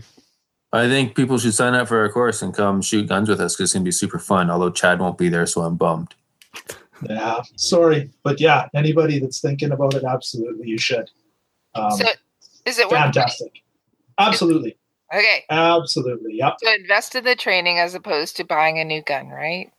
Yeah. Yeah. Well, I mean, buy a new gun too, but Yeah, I mean, what is But if it you gotta instead pick. of? For the Yeah, but if you got to pick yeah, Pick- do the the training. What's the point of having 2 guns you shoot poorly? exactly, have one gun that you shoot really well. That's the way to do it. Yep. and then buy another gun. Right. When you Yeah. learn to shoot fairly well, then you can do what I did back there behind my shoulder there. Yeah. By And- a bunch of them. And literally years go by without some of them being shot. Well, you've got the ones that you like to shoot, right? That's just Well, normal. you got your competition pistols, and if you shoot competition, That's what you shoot. that's what you shoot. Like, I mean, Yep. you could literally shoot 10 rounds through one gun in a season and not touch the other ones. Yeah. Do you have Cool. our favorites like Matthew? I'm your favorite. Is that what you're saying? No, I like Adriel and No, I like it Trevor. better. my And way. Chad too. Chad's been Chad's your pretty favorite. cool. You're Yeah, of all the sinking hosts, fast, Cal. of You're all the hosts sinking tonight, fast. Chad's my favorite. Yeah. Cool. I don't want to sound like Kelly, but we should move on. All right, let's move on then. So, Chad, you sticking around or are you leaving? it doesn't matter to me. I got nowhere to be. Keep them. Cool. Comment Well, on our let's emails. keep them. We're gonna do some listener feedback then. And Trevor, you're not reading this one. Absolutely not. I'm so Um, glad you're back, you condescending prick. Look, condescending means I'm talking down to you.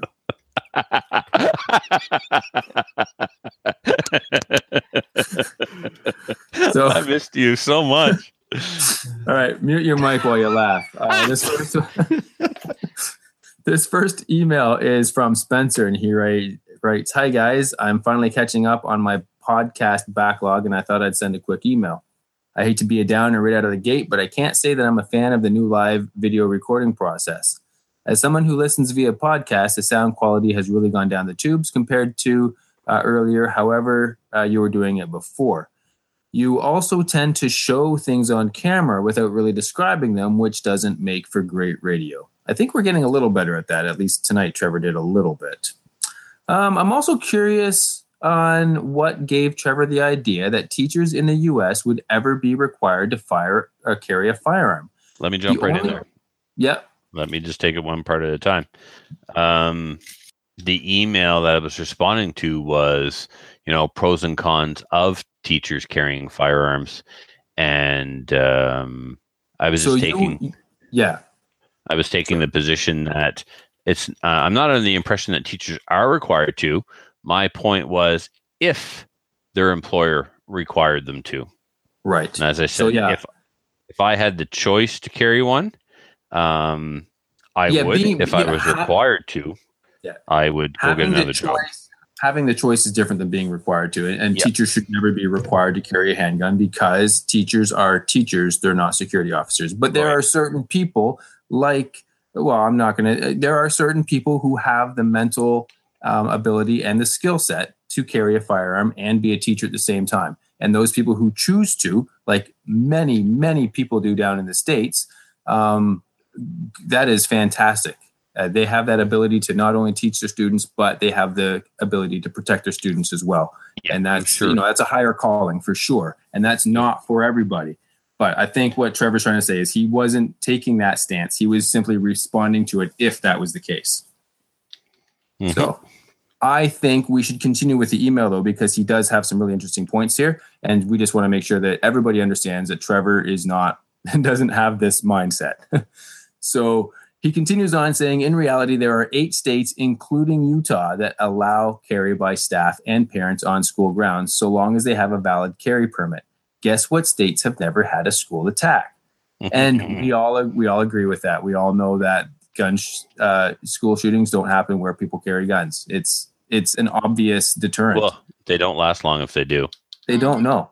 there have been many cases actually of school shootings having not occurred because somebody has stopped them with a firearm. And we don't hear about those because they're not sensational. And so Fox News and CNN don't pick them up because who cares? Only one person died and it was the bad guy. Nobody cares about that. Yep. Yeah, So you don't guys heard hear about that about most them. recent school shooting where there was one dead and it was the shooter? Yep. That's right. So, Yeah. a resource officer let him have it. Yep. Yeah. Yeah, So- he was there. He didn't wait outside and like see how things went. He went in. Yeah, and actually, I heard his the school job. shooter shot himself, but who the hell cares? I don't He is care. like typical. He was met with armed resistance and did what they normally do. Yep, he didn't shoot up a bunch of other kids. So I don't. Yeah, I'm fine with that. I don't. I think and in two fact, kids- that's the best result because now the security guard doesn't have that on his conscience anymore. That's correct. Yeah. So, Yep. Anyway, it looks like more states will be amending their laws in the future to allow school staff to carry, but no one is talking about forcing teachers to be armed as part of their job, and that's common sense, and that makes sense. And we are all for staff who choose to and who are qualified to carry firearms to defend the people who they work with or teach. Right. On a more interesting note, I picked up one of the Ruger PC carbines last week, and so far it's been great. Probably one of the best ways to shoot 9mm I've run across recently. So far, it's worked with every Glock, Magpul, and KCI Korean mag that I've got, including the 33-round ones that can be a problem for some Glock-based carbines. It takes down just like a 1022, and while I haven't been able to go beyond 50 yards, it's pretty accurate right out of the box. We should mention Spencer's in the States, so he's shooting high-capacity. I can call it 33. Right. I can call it 33 round of high capacity. Oh, right? yes, you can. Yes. Yes. So yeah, he's shooting full capacity and high capacity legally because he is in the States. The trigger is also surprisingly good. It's not a pure 1022 trigger, although it can use some of those parts. But the stock trigger is more than good enough for an all-purpose carbine like this. Oh, I'm sorry. He is from the States. Sorry. An all-purpose carbine like this. The adjustable length of pull is a nice feature, and it did great with my 9mm suppressor on it. Just rub it in. Just 33 No round problems. mag suppressors. no problem cycling and no gas blowback in the face, which is something the AR9s tend to do. I paid $499 US for it, and it took 2 weeks to come in, but I'm betting by summer they will be off the shelf at $450 or so, maybe even $400 on sale. I also heard that the CEO of Ruger talked about other calibers on the Gun Talk radio show a week or so back, and he specifically talked about 10mm as being one of the hot calibers right now. Given that High Point just released their 10mm carbine, I wouldn't be surprised if Ruger updated their PCC once they catch up with 9mm orders. Thanks for the show, and screech, buzz, squeal, pop. Catch up soon. Spencer. P.S. See? It's annoying when you go full robot in the middle of a sentence. Yeah, sorry, man. Mm-hmm. I was not part of the process that agreed to this whole live thing every week, so blame the other guys because I'm totally copping out of this one. Just Well, strictly speaking, we could do both. We could record and do the live video thing. right. Mm. Well, that'll be something that we'll take into consideration if we get more complaints about the audio quality. We probably just need better internet connections. Probably. Yes. Yeah. Yes. All right. Adriel, do you want to read this one from Tim? You bet. From Tim, SFR peeps. Trevor's discussion about armed teachers prompted me to correct the record on what the rationale states here in the U.S. or rational states here in the U.S. are proposing. First and foremost, it is not being proposed as a compulsory at all. And we Teachers. just went over a few minutes ago how Trevor didn't actually think that was the case. He was just responding to an email. First and foremost, it is not being proposed as a compulsory. Teachers would be armed and trained only on a voluntary basis. A license to carry would be only Wow, you're as good only at be this a as qualifying Trevor is. factor. Most states would require training that would mirror the equivalent of or more than what local police are required to do. That's a good thing because whatever they're required to do isn't a lot. Mhm. If Ohio is of any indication, hundreds of teachers are volunteering for this, faster classes, not only to protect themselves, but their students as well. Any environment where an active shooter can operate unopposed is just as much a threat to the teachers as it is to the students. There's a huge motivation for caring teachers to be involved. The bottom line is that any reduction in casualties that an on-site teacher or SRO, school resource officer, can affect is considered a win. The reality is that Even if an innocent is accidentally wounded or killed by a teacher or SRO, the consequences of not having one there may be many times worse due to the contact and response times of local law enforcement. This reality was emphasized by Ed Monk in his active shooter threat and reaction lecture at the Rangemaster Tactical Conference in Little Rock, Arkansas this past weekend. I've attached one of his slides covering this.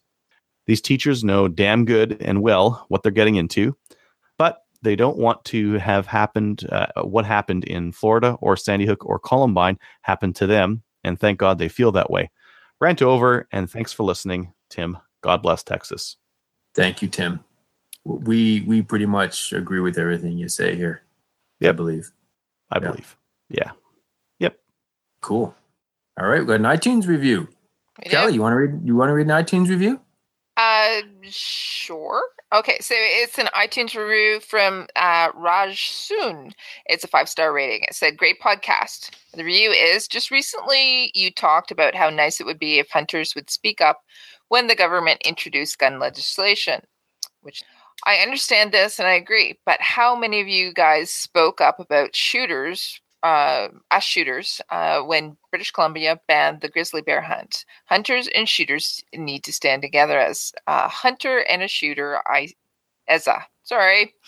Need to stand together as a hunter and a shooter. I stand with you and I stand with the hunters." All right. Yep, we all need to stick together for sure. When did I haven't been here for what? British Columbia banned grizzly bear hunting? Yeah, a couple of months ago. CCFR was at least, supporting posts on their page about that. Are the grizzly bear numbers down? I think it was more of a theological banning than a practical one. Because typically when the resource officers will just give fewer tags. Like when you give this to Fish and Wildlife, they manage the resource. They give tags according to how many they have. We don't strictly need provincial or municipal governments banning these kinds of things because they're already handled well. Whenever you see the government taking these extra steps, usually it's because they don't like hunting. They don't like the idea of people hunting grizzly bears. Well, grizzly bear. If there's too many grizzly bears, people will die. Yeah, or the grizzly bears will die, right? I mean, if you get a bubble in population, too many of them. Yeah, then they eat all the food and they run out of food, and then you have rather than a sustainable population, you have these dips and valleys of population booms and then busts. Yeah, there's a reason why we're allowed to hunt the species we're allowed to hunt. They're either at or beyond their carrying capacity. Now. First Nations won't be affected by this, Matthew, so there'll still be bears being taken. So, but I don't know how prominent the grizzly bear hunt was among First Nations peoples out there. I mean, it's not something you hunt for food. A lot of the grizzly bear hunting that was going on in BC would have been through outfitters, and they would have been making lots of money, and the local economy would have been making lots of money. So, no kidding. It's just like hunting lions in Africa. It's not about killing a poor defenseless little lion. It's about stimulating the economy and giving jobs and work to the locals. And managing. And managing the population. I mean, there are so many advantages to hunting that it's not just about killing an animal. You shoot an old bull giraffe, you take a picture with it, and they want to, lynch you. Yeah. Never mind all the permits and the money and the guides that were paid and the meat went to a village. Yeah. No, but 1,000 people starved to death in that country that nobody cares. Nobody cares. One giraffe and the internet loses its mind. A bunch of bloody freaking hypocrites. People don't have their heads screwed on straight. Yeah. All right. Well, if you'd like to, was that your Clock 17 long? Was that the long boy? Yeah, you betcha. Thinking around. Did you put any modifications onto it? Oh, Zev threw up all over this thing. I love it. Those of you listening and not watching, we're talking about Chad's Glock on the video here. Not just any Glock, a 17L. Yeah. Oh, wow, 17L. It's only the third one I've ever seen. Yeah, those are rare. Yeah, you and I saw one at the range one time. Joey had it. Yep. And then there was one in Halifax. Gail Pepin has one. but I've never seen hers. Now his. Well, the reason we don't see very many of them is they're not legal for production in IPSC, and why else would you shoot one? Well, exactly. If you don't have your thing will fall off. Yeah, it's terrible. Yeah. All right. So if you want to leave a review and start a random rabbit hole discussion like Rajun, the buddy did. Yep. So go ahead and go to iTunes. Sorry about the fact that you have to do that, but leave a 5-star rating. We have 165 5 stars so far. That's pretty cool. And leave a review, and we'll read it and we'll discuss it. So thank you very much to those who have. And shout outs. Jay Hines for the Magpul stock and grip to help me finish my SLR. My SLR is sitting on the floor, all stuck together.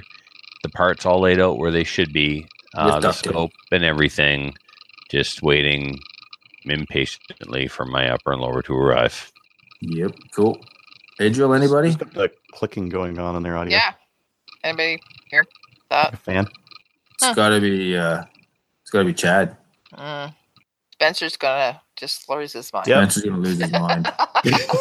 Hi, Spencer. I have a shout out. I have a shout out for Greg May and Tommy Hangry. I just wanted to say thank you guys very much. They have been helping with the youth program for Project Maple Seed. So a special thanks to them. Cool. Yeah. And Brian has a shout out to Rod Giltaka. Thanks for the kind words, sir. That should have been taken out. Too bad. There it is. Yeah, he's going to thank him Brian, again. if you don't update the show notes, your stuff gets read. I'm just saying. Hey, Matthew. Hi. Do you have a shout out? Because you're no longer on there. You just got totally taken off there. Mm-hmm. I don't. No, it's. I wanted to skip past it and then come back and rant about the fact that my name wasn't there. Yeah, she's good like that. Thoughtful How about you stuff. call the people who checked in on you while you were away? Oh yeah, sure. Like 3 of them, Shout out to everybody who's contacted me and congratulated on the baby and sent their well wishes and support and whatnot. All the cute little baby outfits that have come my way. We've even got some camouflage for her. It's it's been the support's amazing. You guys are all awesome, and looking forward to introducing her to all of you at the range. Charity shoot. The charity shoot. Yeah, Cool. So she'll be big enough to go to the range by then. Get some little ear protectors for her. She won't be too close to guns, but still. And it'll be super cute and all kinds of fun. So yeah, thank you to everybody. Patreon supporters, we have 82 of them, and there's a new Patreon, Mike for 308 and Sean T for 100. Is that the official Sean T? Shantae?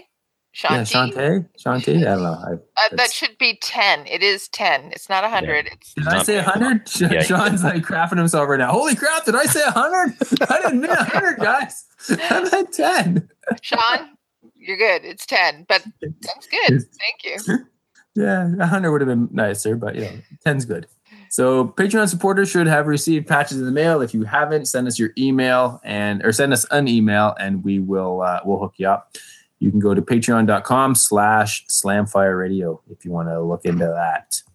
So please join one or more of our national firearms associations, such as the CCFR or the CCSA. It's important to support those who support us.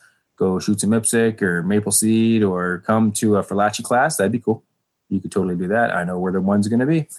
Check us out on Gun Owners of Canada. Like us on Facebook. And thanks for listening, I guess. Watching. Chad, thanks for joining us and hanging out. No problem. Thank you. No, thank you. Thank you, No, Trevor, you. for being on your phone and not listening. I heard every word you said. You thanked Chad, and you said some stuff. Shut up, Trevor. Thank you, Kelly, for coming, and thank you, Adriel. No, thank you. No, thank you. All right, thank you. I guess we'll catch you guys all next week or something. I won't be here, but I'll be back again eventually on a regular basis. It's complicated. So if you have any comments or questions for the show, please send an email to slamfireradio@gmail.com. Now go grab a gun and shoot something. When the talking is over, it's time to get a gun. I don't think he understands the signal. I got this signal, but then you guys started laughing, so I didn't know what to. I was like, "Well, I'll wait for the laughing to stop because you can't have that in the show." Oh, do I? Okay.